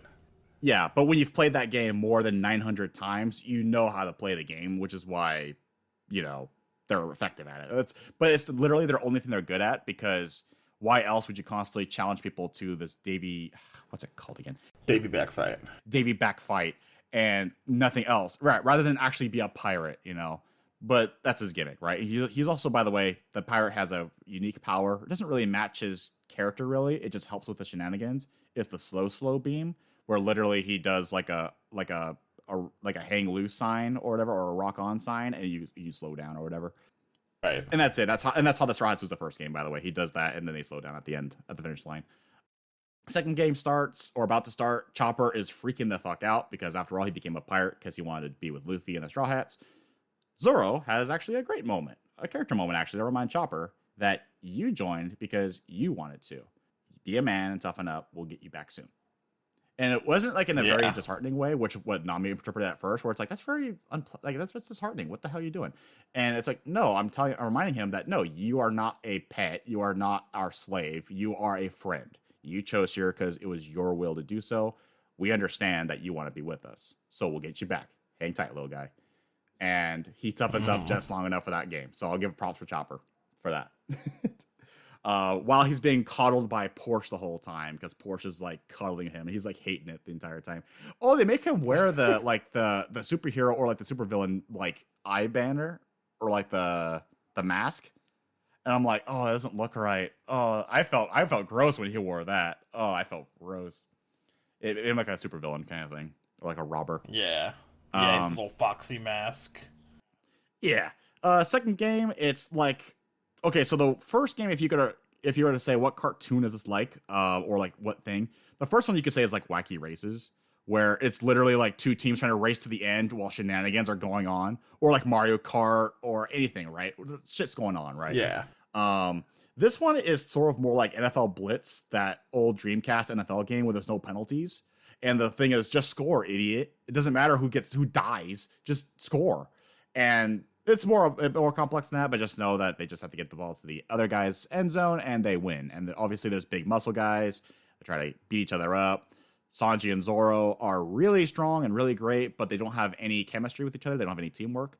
So that allows the enemy team to get a slight edge over them. And then they have a really actually cool moment where they go, can I just borrow 10 seconds of your cooperation? And Sanji just goes, 10 seconds is long enough. And they do a cool tag team combo, which is always one of my favorite things, where characters legit, like, do it like a fighting game tag combo action. And they take down the biggest guy, and they fool the other guys, and they win. They get back Chopper. Yeah, and the two moments that I liked are both in this section, and you mentioned them both. I really liked the Chopper Zoro moment. It's really good for Chopper. It's like a man-up moment. And it's just more on top of that really great Zoro Chopper relationship that we've seen. Like, like back in Alabasta when they're in the bath, Zoro's the one, like, he's washing Chopper's back. And I just think they have a really Yeah, good, like, big brother, little brother relationship, as you can see here. exactly. I was just gonna say, yeah, Zoro is definitely the big brother in that relationship. And it kind of goes back to where he is like the first mate of the team, so he's always looking out for people. Sanji as well. You mentioned all the time that Sanji is like the quartermaster, and I can see that too, looking back on these two arcs. Not exactly maybe a Skypiea, but like looking back at Alabasta, for example.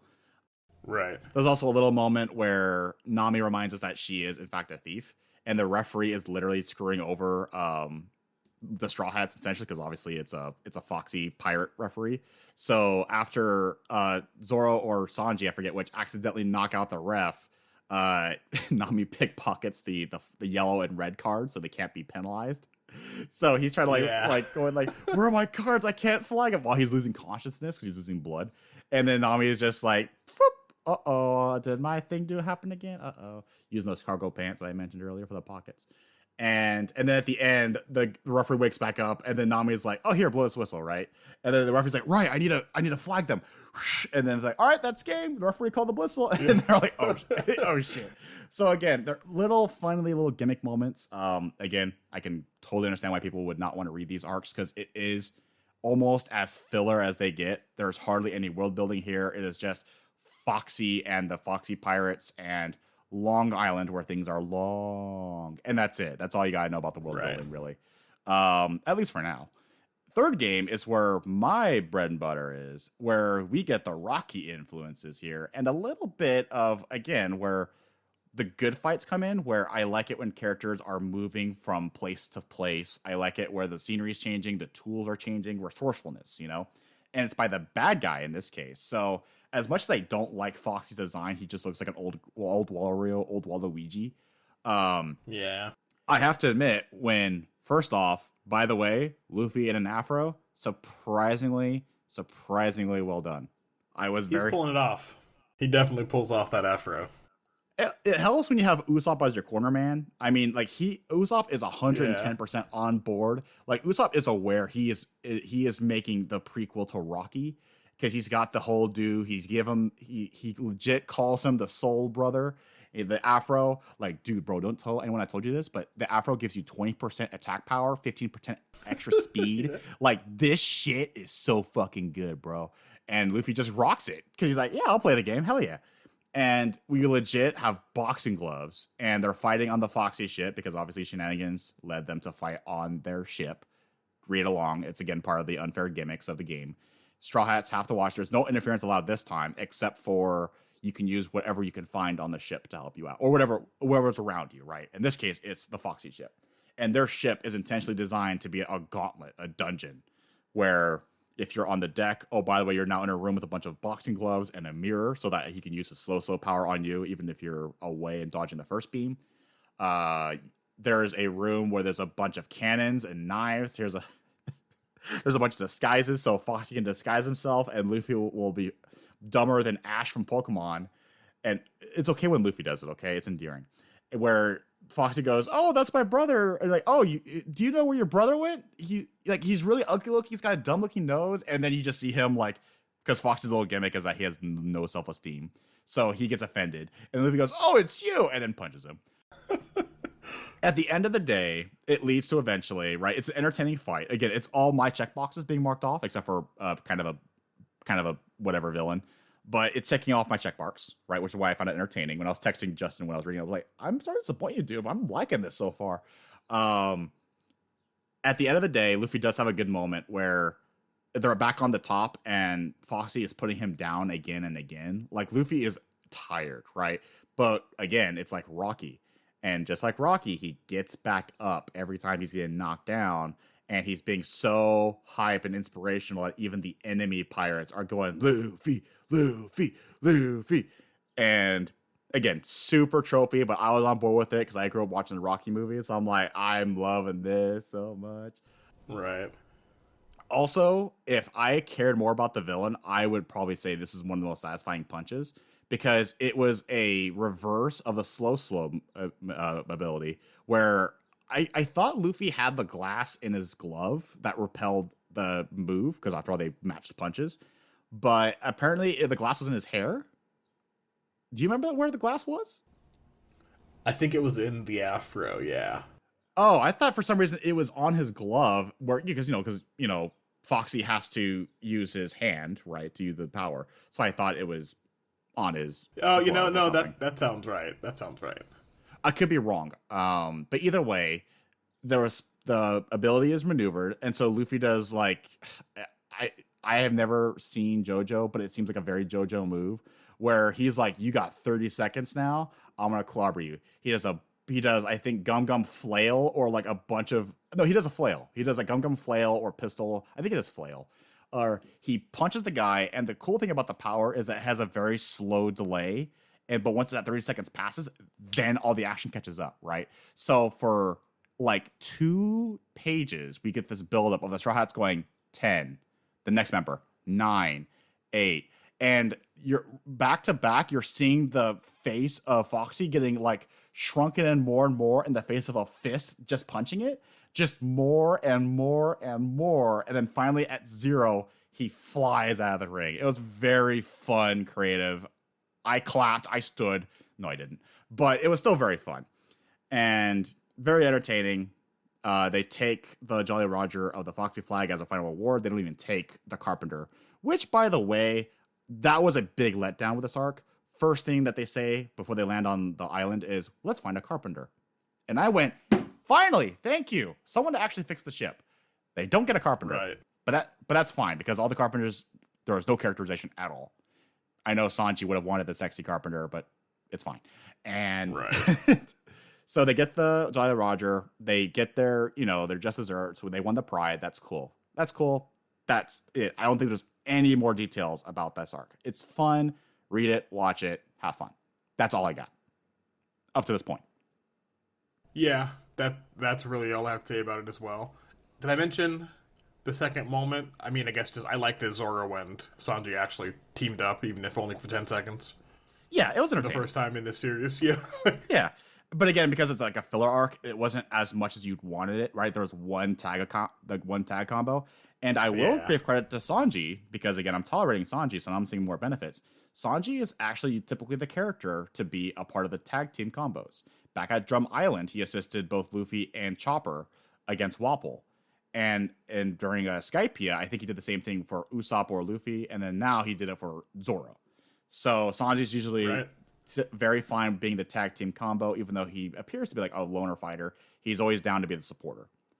And so for our tag team, right? He understands. He's played more over to Capcom. He knows how the rules work. He understands you have to cash in every now and then. Yeah, it's like, just jump on my legs and I will launch you. Let's do it. Exactly. I got the power. I look like I'm a stick, but I have this ungodly power. Don't question it. I know how to cook. That's it.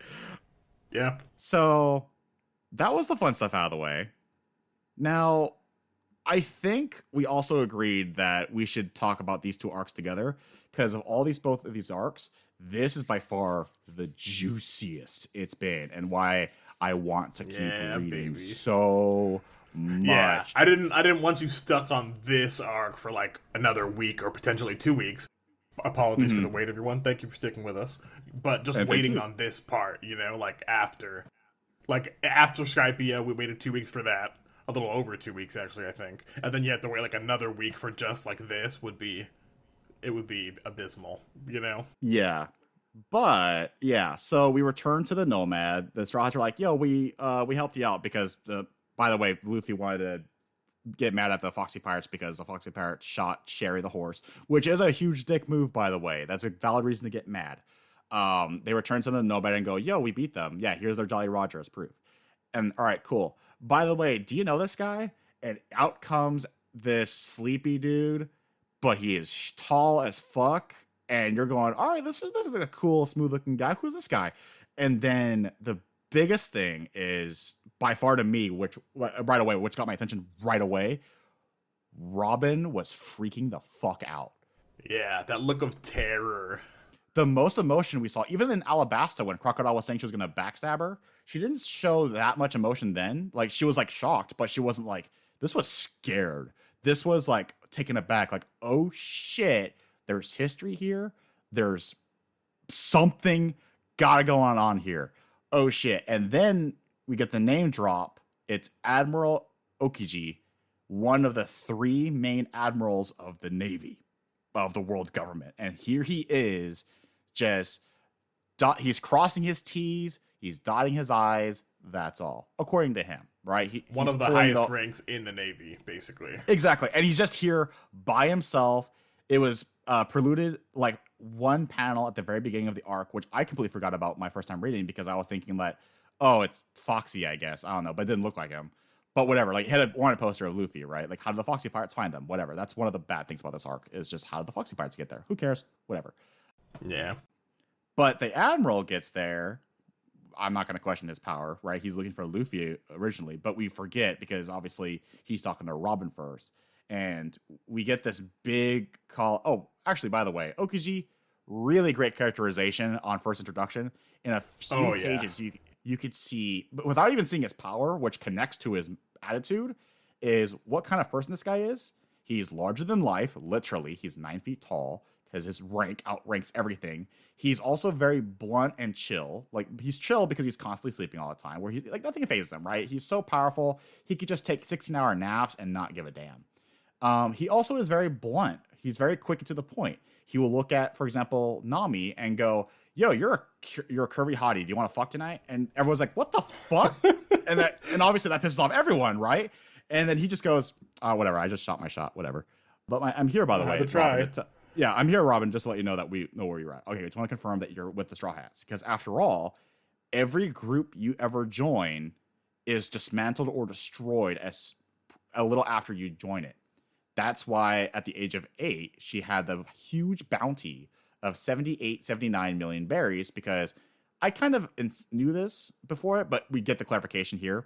It's not the wonder level is not just your power level, quote unquote. It's how much of a threat you are to the Navy, to the government, right? To the world stability.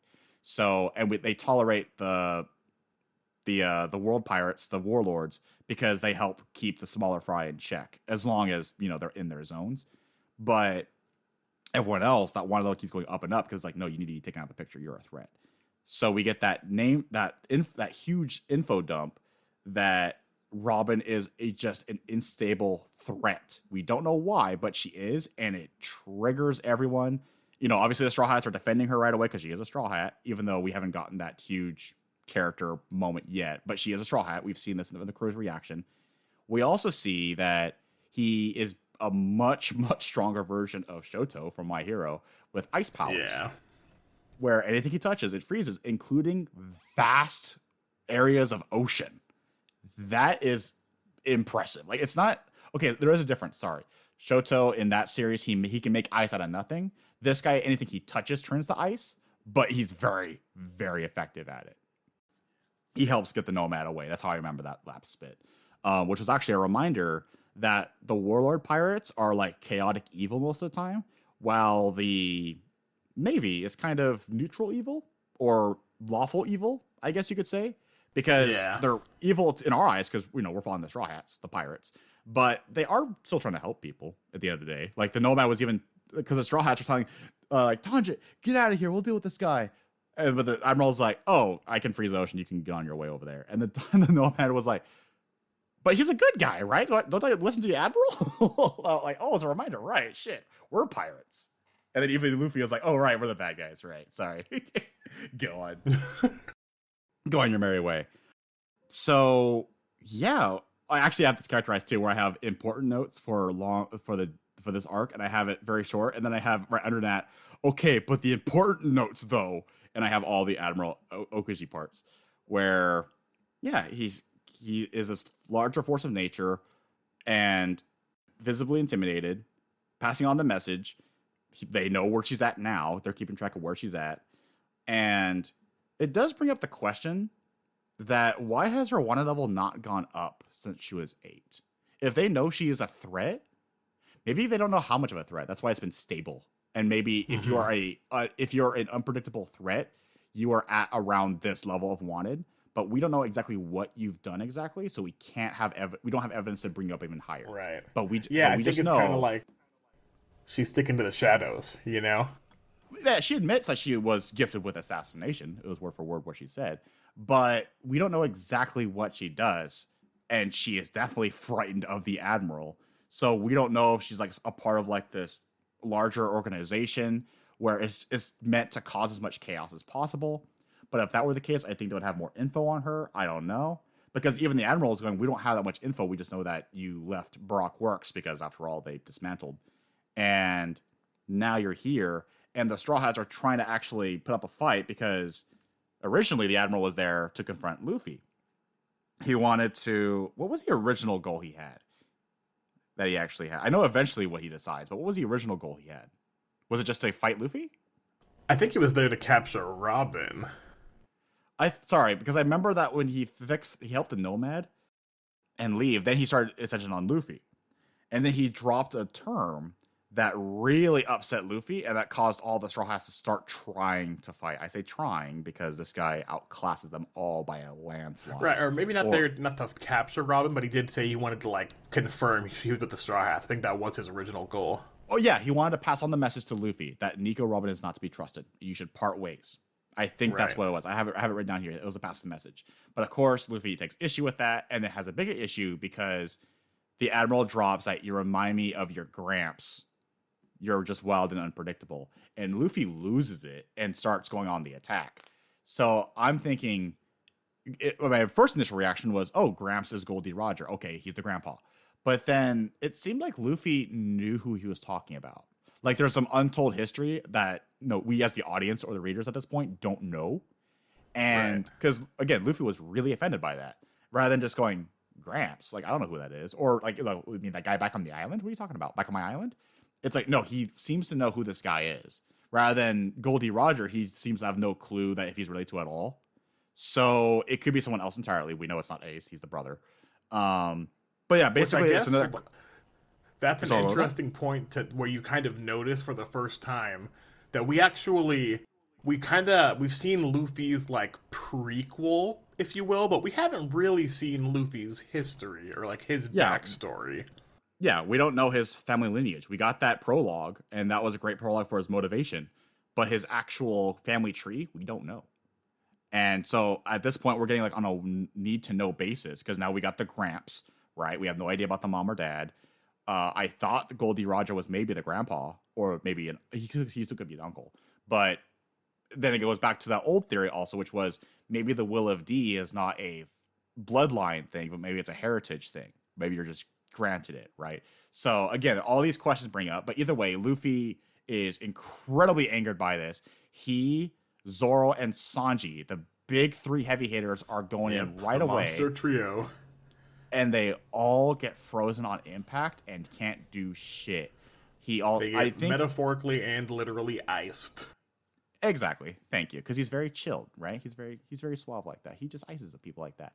And I think before they do that, I think he actually does completely freezes Robin, which puts her on death's bed, basically. He ensures that, she won't die. Just make sure she doesn't shatter, because if they break, they just lose their parts completely.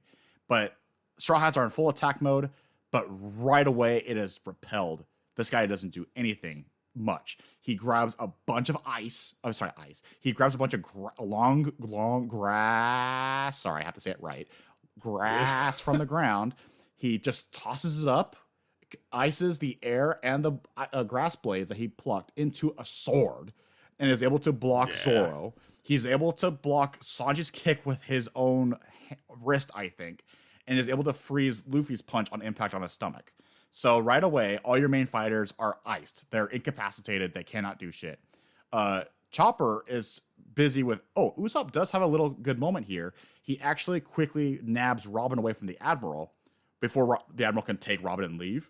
Usopp actually just quickly goes underneath his feet and just runs, right? He just scatters it with Robin. Chopper assists.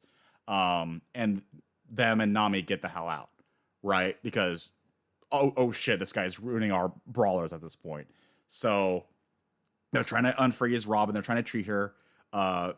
Zoro and Sanji jump into the ocean after they catch up to the boat. Hey, let's thaw this ice out. Chopper is on full doctor at this point. Like, Chopper is getting some makeup after earlier in the arc he was sitting aside, quite literally. So we get that makeup. And then we get a surprise one-on-one with Luffy and the Admiral. And this is even quicker than the Crocodile round 1 fight. This is not even a competition at all. I think Luffy does a flurry of like 3 attacks, maybe 4. And then all he does is he can phase almost in and out of the air. I kind of noticed that. It looks like he can teleport a little bit, but all he needs to do is hug you or touch you, and you're frozen. You're done at that point. He just needs contact. So, One quite touch. OP. One touch. All it takes. Continuing our theme of singing theme songs here. But yeah, and then Luffy's beaten. And then the Admiral just goes, out of respect, you took care of Crocodile. He is a pirate after all. As official member of the Navy, I'm not allowed to deal with that pirate because rules are in place. I want to thank you for that, so I will spare you. Right? There was a fake out moment where it looked like he did smash Luffy apart in one panel, but I don't know if that was like a fake out panel intentionally, or it looked like he punched a part of the frozen Luffy, but I don't know. It looked like he didn't hurt after that. But by the way, isn't ice a natural counter to rubber? I feel like if you naturally... I feel like, because you're hardening it, right? Yeah, removing its elasticity. Yeah, so you make it extra brittle in that response because you take away that property, essentially. Either way, it works on any living thing. We've seen that so far. But that's why Luffy can't, like, burst out with his powers, like shoot out or anything like that. The Admiral takes off and goes, thank you for taking care of Crocodile. Out of respect, this is why I'm sparing you and the crew. But again, heed my message. Do not trust Robin. She tears apart anything she's a part of. It doesn't matter what you guys have, whether it's a mercenary group, a family, she will tear it apart. And then leaves on his water bike with paddles, whatever works.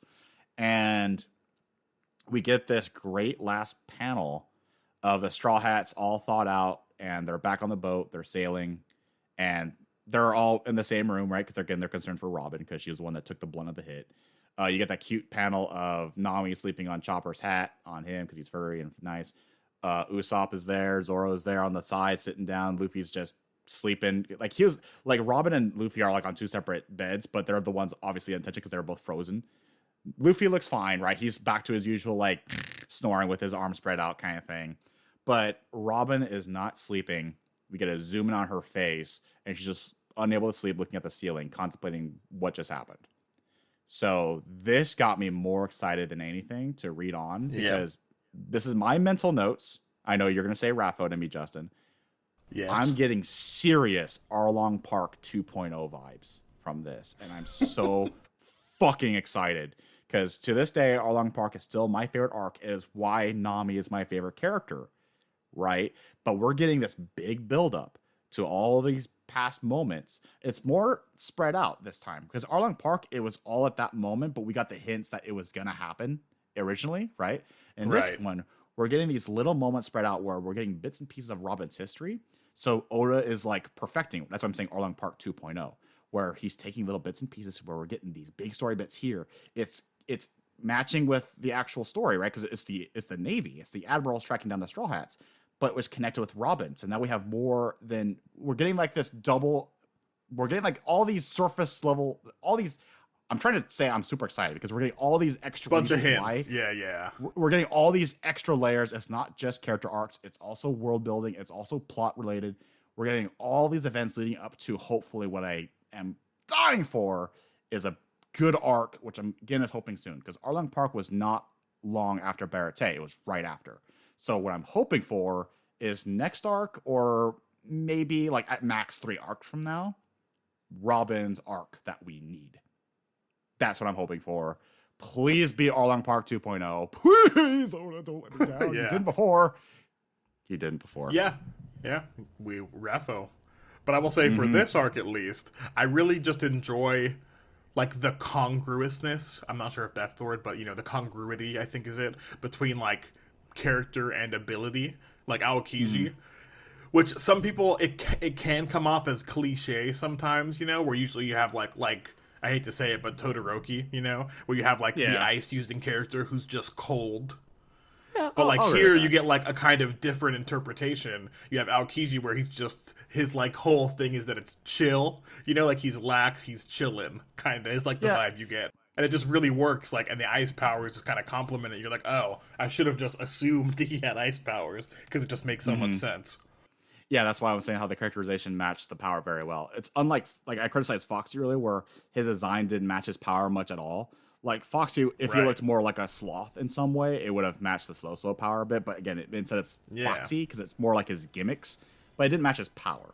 Not every character Or needs even to match like it, maybe but, like a snake that has like a venom that slows down its prey or something. You know, like there's Something like multiple that, ways yeah. you could have gone about it, and his look was not it. Agreed. yeah. So my one criticism of this arc is I see why people would hate this arc the most, except for the last 4 chapters, is everything before these chapters seems vastly irrelevant. It seems like I do not care. That's why we brushed over it real quick ourselves, even though we like to dissect and talk about topics and character moments and themes. We had not much at all for this majority of this arc. It was like what 15 minutes, maybe, and it was mostly Yeah. about just rehashing event for event. What Dude, happened. I think we talked about this fight longer than the rest of the Take Back But fight it's arc. worth it though, because this was Yeah, the it is. It's awesome. this was the main course that was It's to the use meat, Sanji's the meat and terminology. potatoes yeah, all here. the meat and potatoes that was missing, because Skypiea was like this massive appetizer where it's a shonen movie, right? Where it's like, yeah, it doesn't quite match, but you got the poneglyph stuff that's really important. You got the backstory, it was very touching, very well done. But what does it actually mean in the grand scheme? We'll have to wait and see. And then we get these last 2 and 3 chapters, and it's like, oh, it's all coming together now. I hope. Yeah. So I'm so excited for what's to come. Next 3 arcs. Same. Maybe next arc. Who Oh knows? man, I'm excited for these texts I'm gonna be getting in this week to come. Yeah, I'm so stoked. the terminology I heard from someone is the golden age of One Piece is upon me. So I will be the Yeah, judge that was of me. that I said, myself. yeah, that is the vaguest and most or not even the vaguest. That's the most precise spoiler I'll give you is that you've approached the golden age of One Piece. Here we Yeah. fucking go. And so I'm assuming he means in the good way, because I'm thinking the Berserk way, and that's not quite a golden age if you've read Berserk. It doesn't end in a very good way. Or Right. maybe that's what you intend, and maybe it ends in that kind of way. Man, I really need to read Berserk. That's been on my list for a long time. It's a really long read. It's good though. Anyway, we're going back to here. Hey, yeah, come back to in the next podcast after this where we go. Berserk is quite berserk, ain't Where it? we And flip then the roles. I'm the yeah. veteran. Yeah, I'm the veteran. You're the rookie. But I'm actually down. yes. I'd be down to do that. aside, yeah. So that concludes Davy Back Fight as well as the Skypiea arcs. Very fun arcs, Skypiea, and they both these arcs had some basic issues throughout. But they do make up for it. I do not think these are the worst arcs in the series. I still think Little Garden is the worst. Davy Back Fight arc is still like probably bottom 3 for me, because it is filler. But I have to give credit where credit's due. I got super excited for what's to come, and maybe in the future that though because of that reason, maybe the 3-4 chapters won't have as much weight, because after all, you could probably be like, well, technically you can count these 3 chapters as a part to the next arc. Which is, I guess, most people do, right? If they're watching like the anime, maybe they can just go, "Oh yeah, start at this episode and just consider this to be the beginning of the next arc." Who knows? Right. So maybe, but yeah, super fun. All right, so we're approaching 2 hours, but which is surprising to me somewhat. So, It's 2 arcs. We're fine. yeah, right. Yeah, 30-second Straw Hat rankings. Let's go. All right, 30 seconds. Shoot, I still say Sanji at 7, but again, he's not bottom. He is really close at this point. Like all these at this point, they're all really close, because Nami had some down, so she's not like at the mountaintop peak by far. But Sanji, I'm tolerating, so he's not at the bottom depths of below the Valley of Defilement. If you're playing Demon Souls, Insert Sanji's- mandatory least favorite Straw Hat, still a cool character. Quote. Yeah. So like the least interesting to me personally. Sanji at 7. I want to say, shoot, Robin 6, even though these last 3-4 chapters, I'm like, ooh, like I'm getting excited here. I want to Well, now say, the ladder. I want to say, shoot, maybe Chopper 5, Usopp 4, because Usopp's still fucking funny. Every time he's on screen, it's hilarious. Yeah, agree. Actually, okay, I'll swap it actually. Zoro 4. Actually, no, Zoro 3, because Zoro is very handy in Skypiea. He's very entertaining these last couple arcs. Zoro 3, even though he's not my type of character, he's been very entertaining for that action alone. 2 Luffy, 1 Nami. But these are Nice. all super close. You heard me stutter. Like, I was struggling to figure out who was going where. But Yeah, I think that's the same as your last ranking, which is kind of expected. yeah, at this point, because again, these are like it's a movie shonen, a shonen movie, and then we have a filler arc basically after that. Right. Hopefully, if the next arc is what I hope for, or a bridge to what I hope for, those rankings might vastly change because again, Nami is no longer on this mountain peak. It's been a while since Arlong Park, and she showed a little bit of the Taya Gardner shonen side character vibe a little bit that I was worried after Arlong Park. That was one of my fears, right? Where she was going to be put off to the side. Kind of showed a little bit in Skypiea, but she's still number one because I loved Arlong Park, and whenever she does her little thievery, it always really shows up, or her craftiness. But Luffy was really close number one for me this one because Luffy is consistent with his entertainment. He is constantly endearing. He's constantly endearing. You say he's your number one, I don't doubt you at all. That is why, because throughout every arc in One Piece, the 700 chapters we have yet to go, Luffy is just so consistent, and he's always great, always funny and cool, same old Luffy. But it just works. I love the consistency. Yeah, and I'll forgive that one chapter from Whiskey Peak that I always say that seemed he was so out of character. You mentioned that he could still be hungover or drunk from the previous day. I didn't see the red lines on his cheeks at the time, but I'll give that a pass. Because after all, it was only one chapter, and it's done. It made for an entertaining fight between him and Zoro, right? It was like a what-if fan service kind of thing. Yeah, it's sure. It's fine. Yeah. It's fine. Yeah. So, yeah. Was there something else you wanted to do? Something special? Yes. Oh? So, before we close our episode, I want to very sincerely thank and apologize to iTunes username MickFoley299 for giving us our very first ever 5-star review on iTunes. Ooh. Yay! And I apologize because this was in December and I just didn't know how to check it until now. So thank you so much for listening and for reviewing. Thank you very much. much. We really appreciate it. It means a lot to us. And for anyone that wants to leave us a 5-star review comment on iTunes, we will read it, just as I'm about to do for our good friend MickFoley299. And the title, Great and In-Depth Reviews. I've been listening since the first episode, and I really have been a fan. I like how in-depth you get, and you really take the time to analyze the story. This helps make sure that you don't miss anything. I hope that you keep it going, and don't try to cover too much in the episodes as the story gets bigger. I am also a fan of your, says you Jacob, predictions, and how it is not spoiled. P.S. My favorite My Hero Academia character is Mineta, so there is at least one out there, which is in reference to us saying, is he anyone like I'm a fan of Mineta. MickFoley299 is a fan of Mineta. There you go. Okay, listen, thank you for your review, dude, but Mineta? Seriously, bro? Seriously? I'll allow it. Okay, don't let the... Okay, no, we have to analyze this review. Okay, he just said he loves us analyzing, okay? And I'm going to meet this person halfway. Okay, because we also addressed actually something where he was like, don't let the episodes get too long out of curiosity because they get longer and longer. I think we did good for this one. 2 hours or 2+ hours for 2 arcs in one. I think we did okay. That's 80 chapters. What do you mean by Mineta as your favorite character in My Hero? I think that means he enjoys Mineta the most of all the characters in My Hero. So, is it the cartoony design? Is it the diaper? Is it the sticky ball jokes? Is it the perversion? I am very curious. Is this humor-based, or is it like me with Cthulhu Theory, where it's like, there's something deeper here. You guys are just too simple-minded to understand. What does this person mean by it? Because he loves us they love us analyzing and going in depth, but the favorite character is Mineta. I have questions.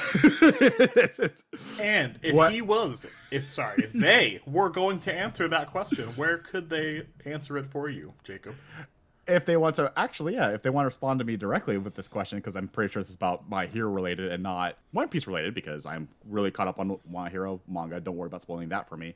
Is at Jacob, as is Justin, at Jacob Miranda on Twitter. If you do have questions related to this podcast, to One Piece, and we could probably even read questions after the reviews or during this segment as well, where can they contact you, Justin? At Jitsu on Twitter, the JITSZU, Twitter or YouTube. Twitter is probably easier to get a hold of me since the YouTube comments can be a mess, though I don't get too many, so, So if you have questions, you can contact us on those accounts. And the next episode will be the Water 7 arc, where it sounds kind of dull. It might be a military base or something. I'm not sure. Water 7 arc, chapters 322 to 374. Ooh, it's 52 chapters just for me. And he warns me it might be another long episode. So it might be a 2-parter or 1 episode. We'll have to see. But yeah, that will conclude this episode of OP's OP. Tune in next time in which we talk about the Water 7 arc. Thank you for listening.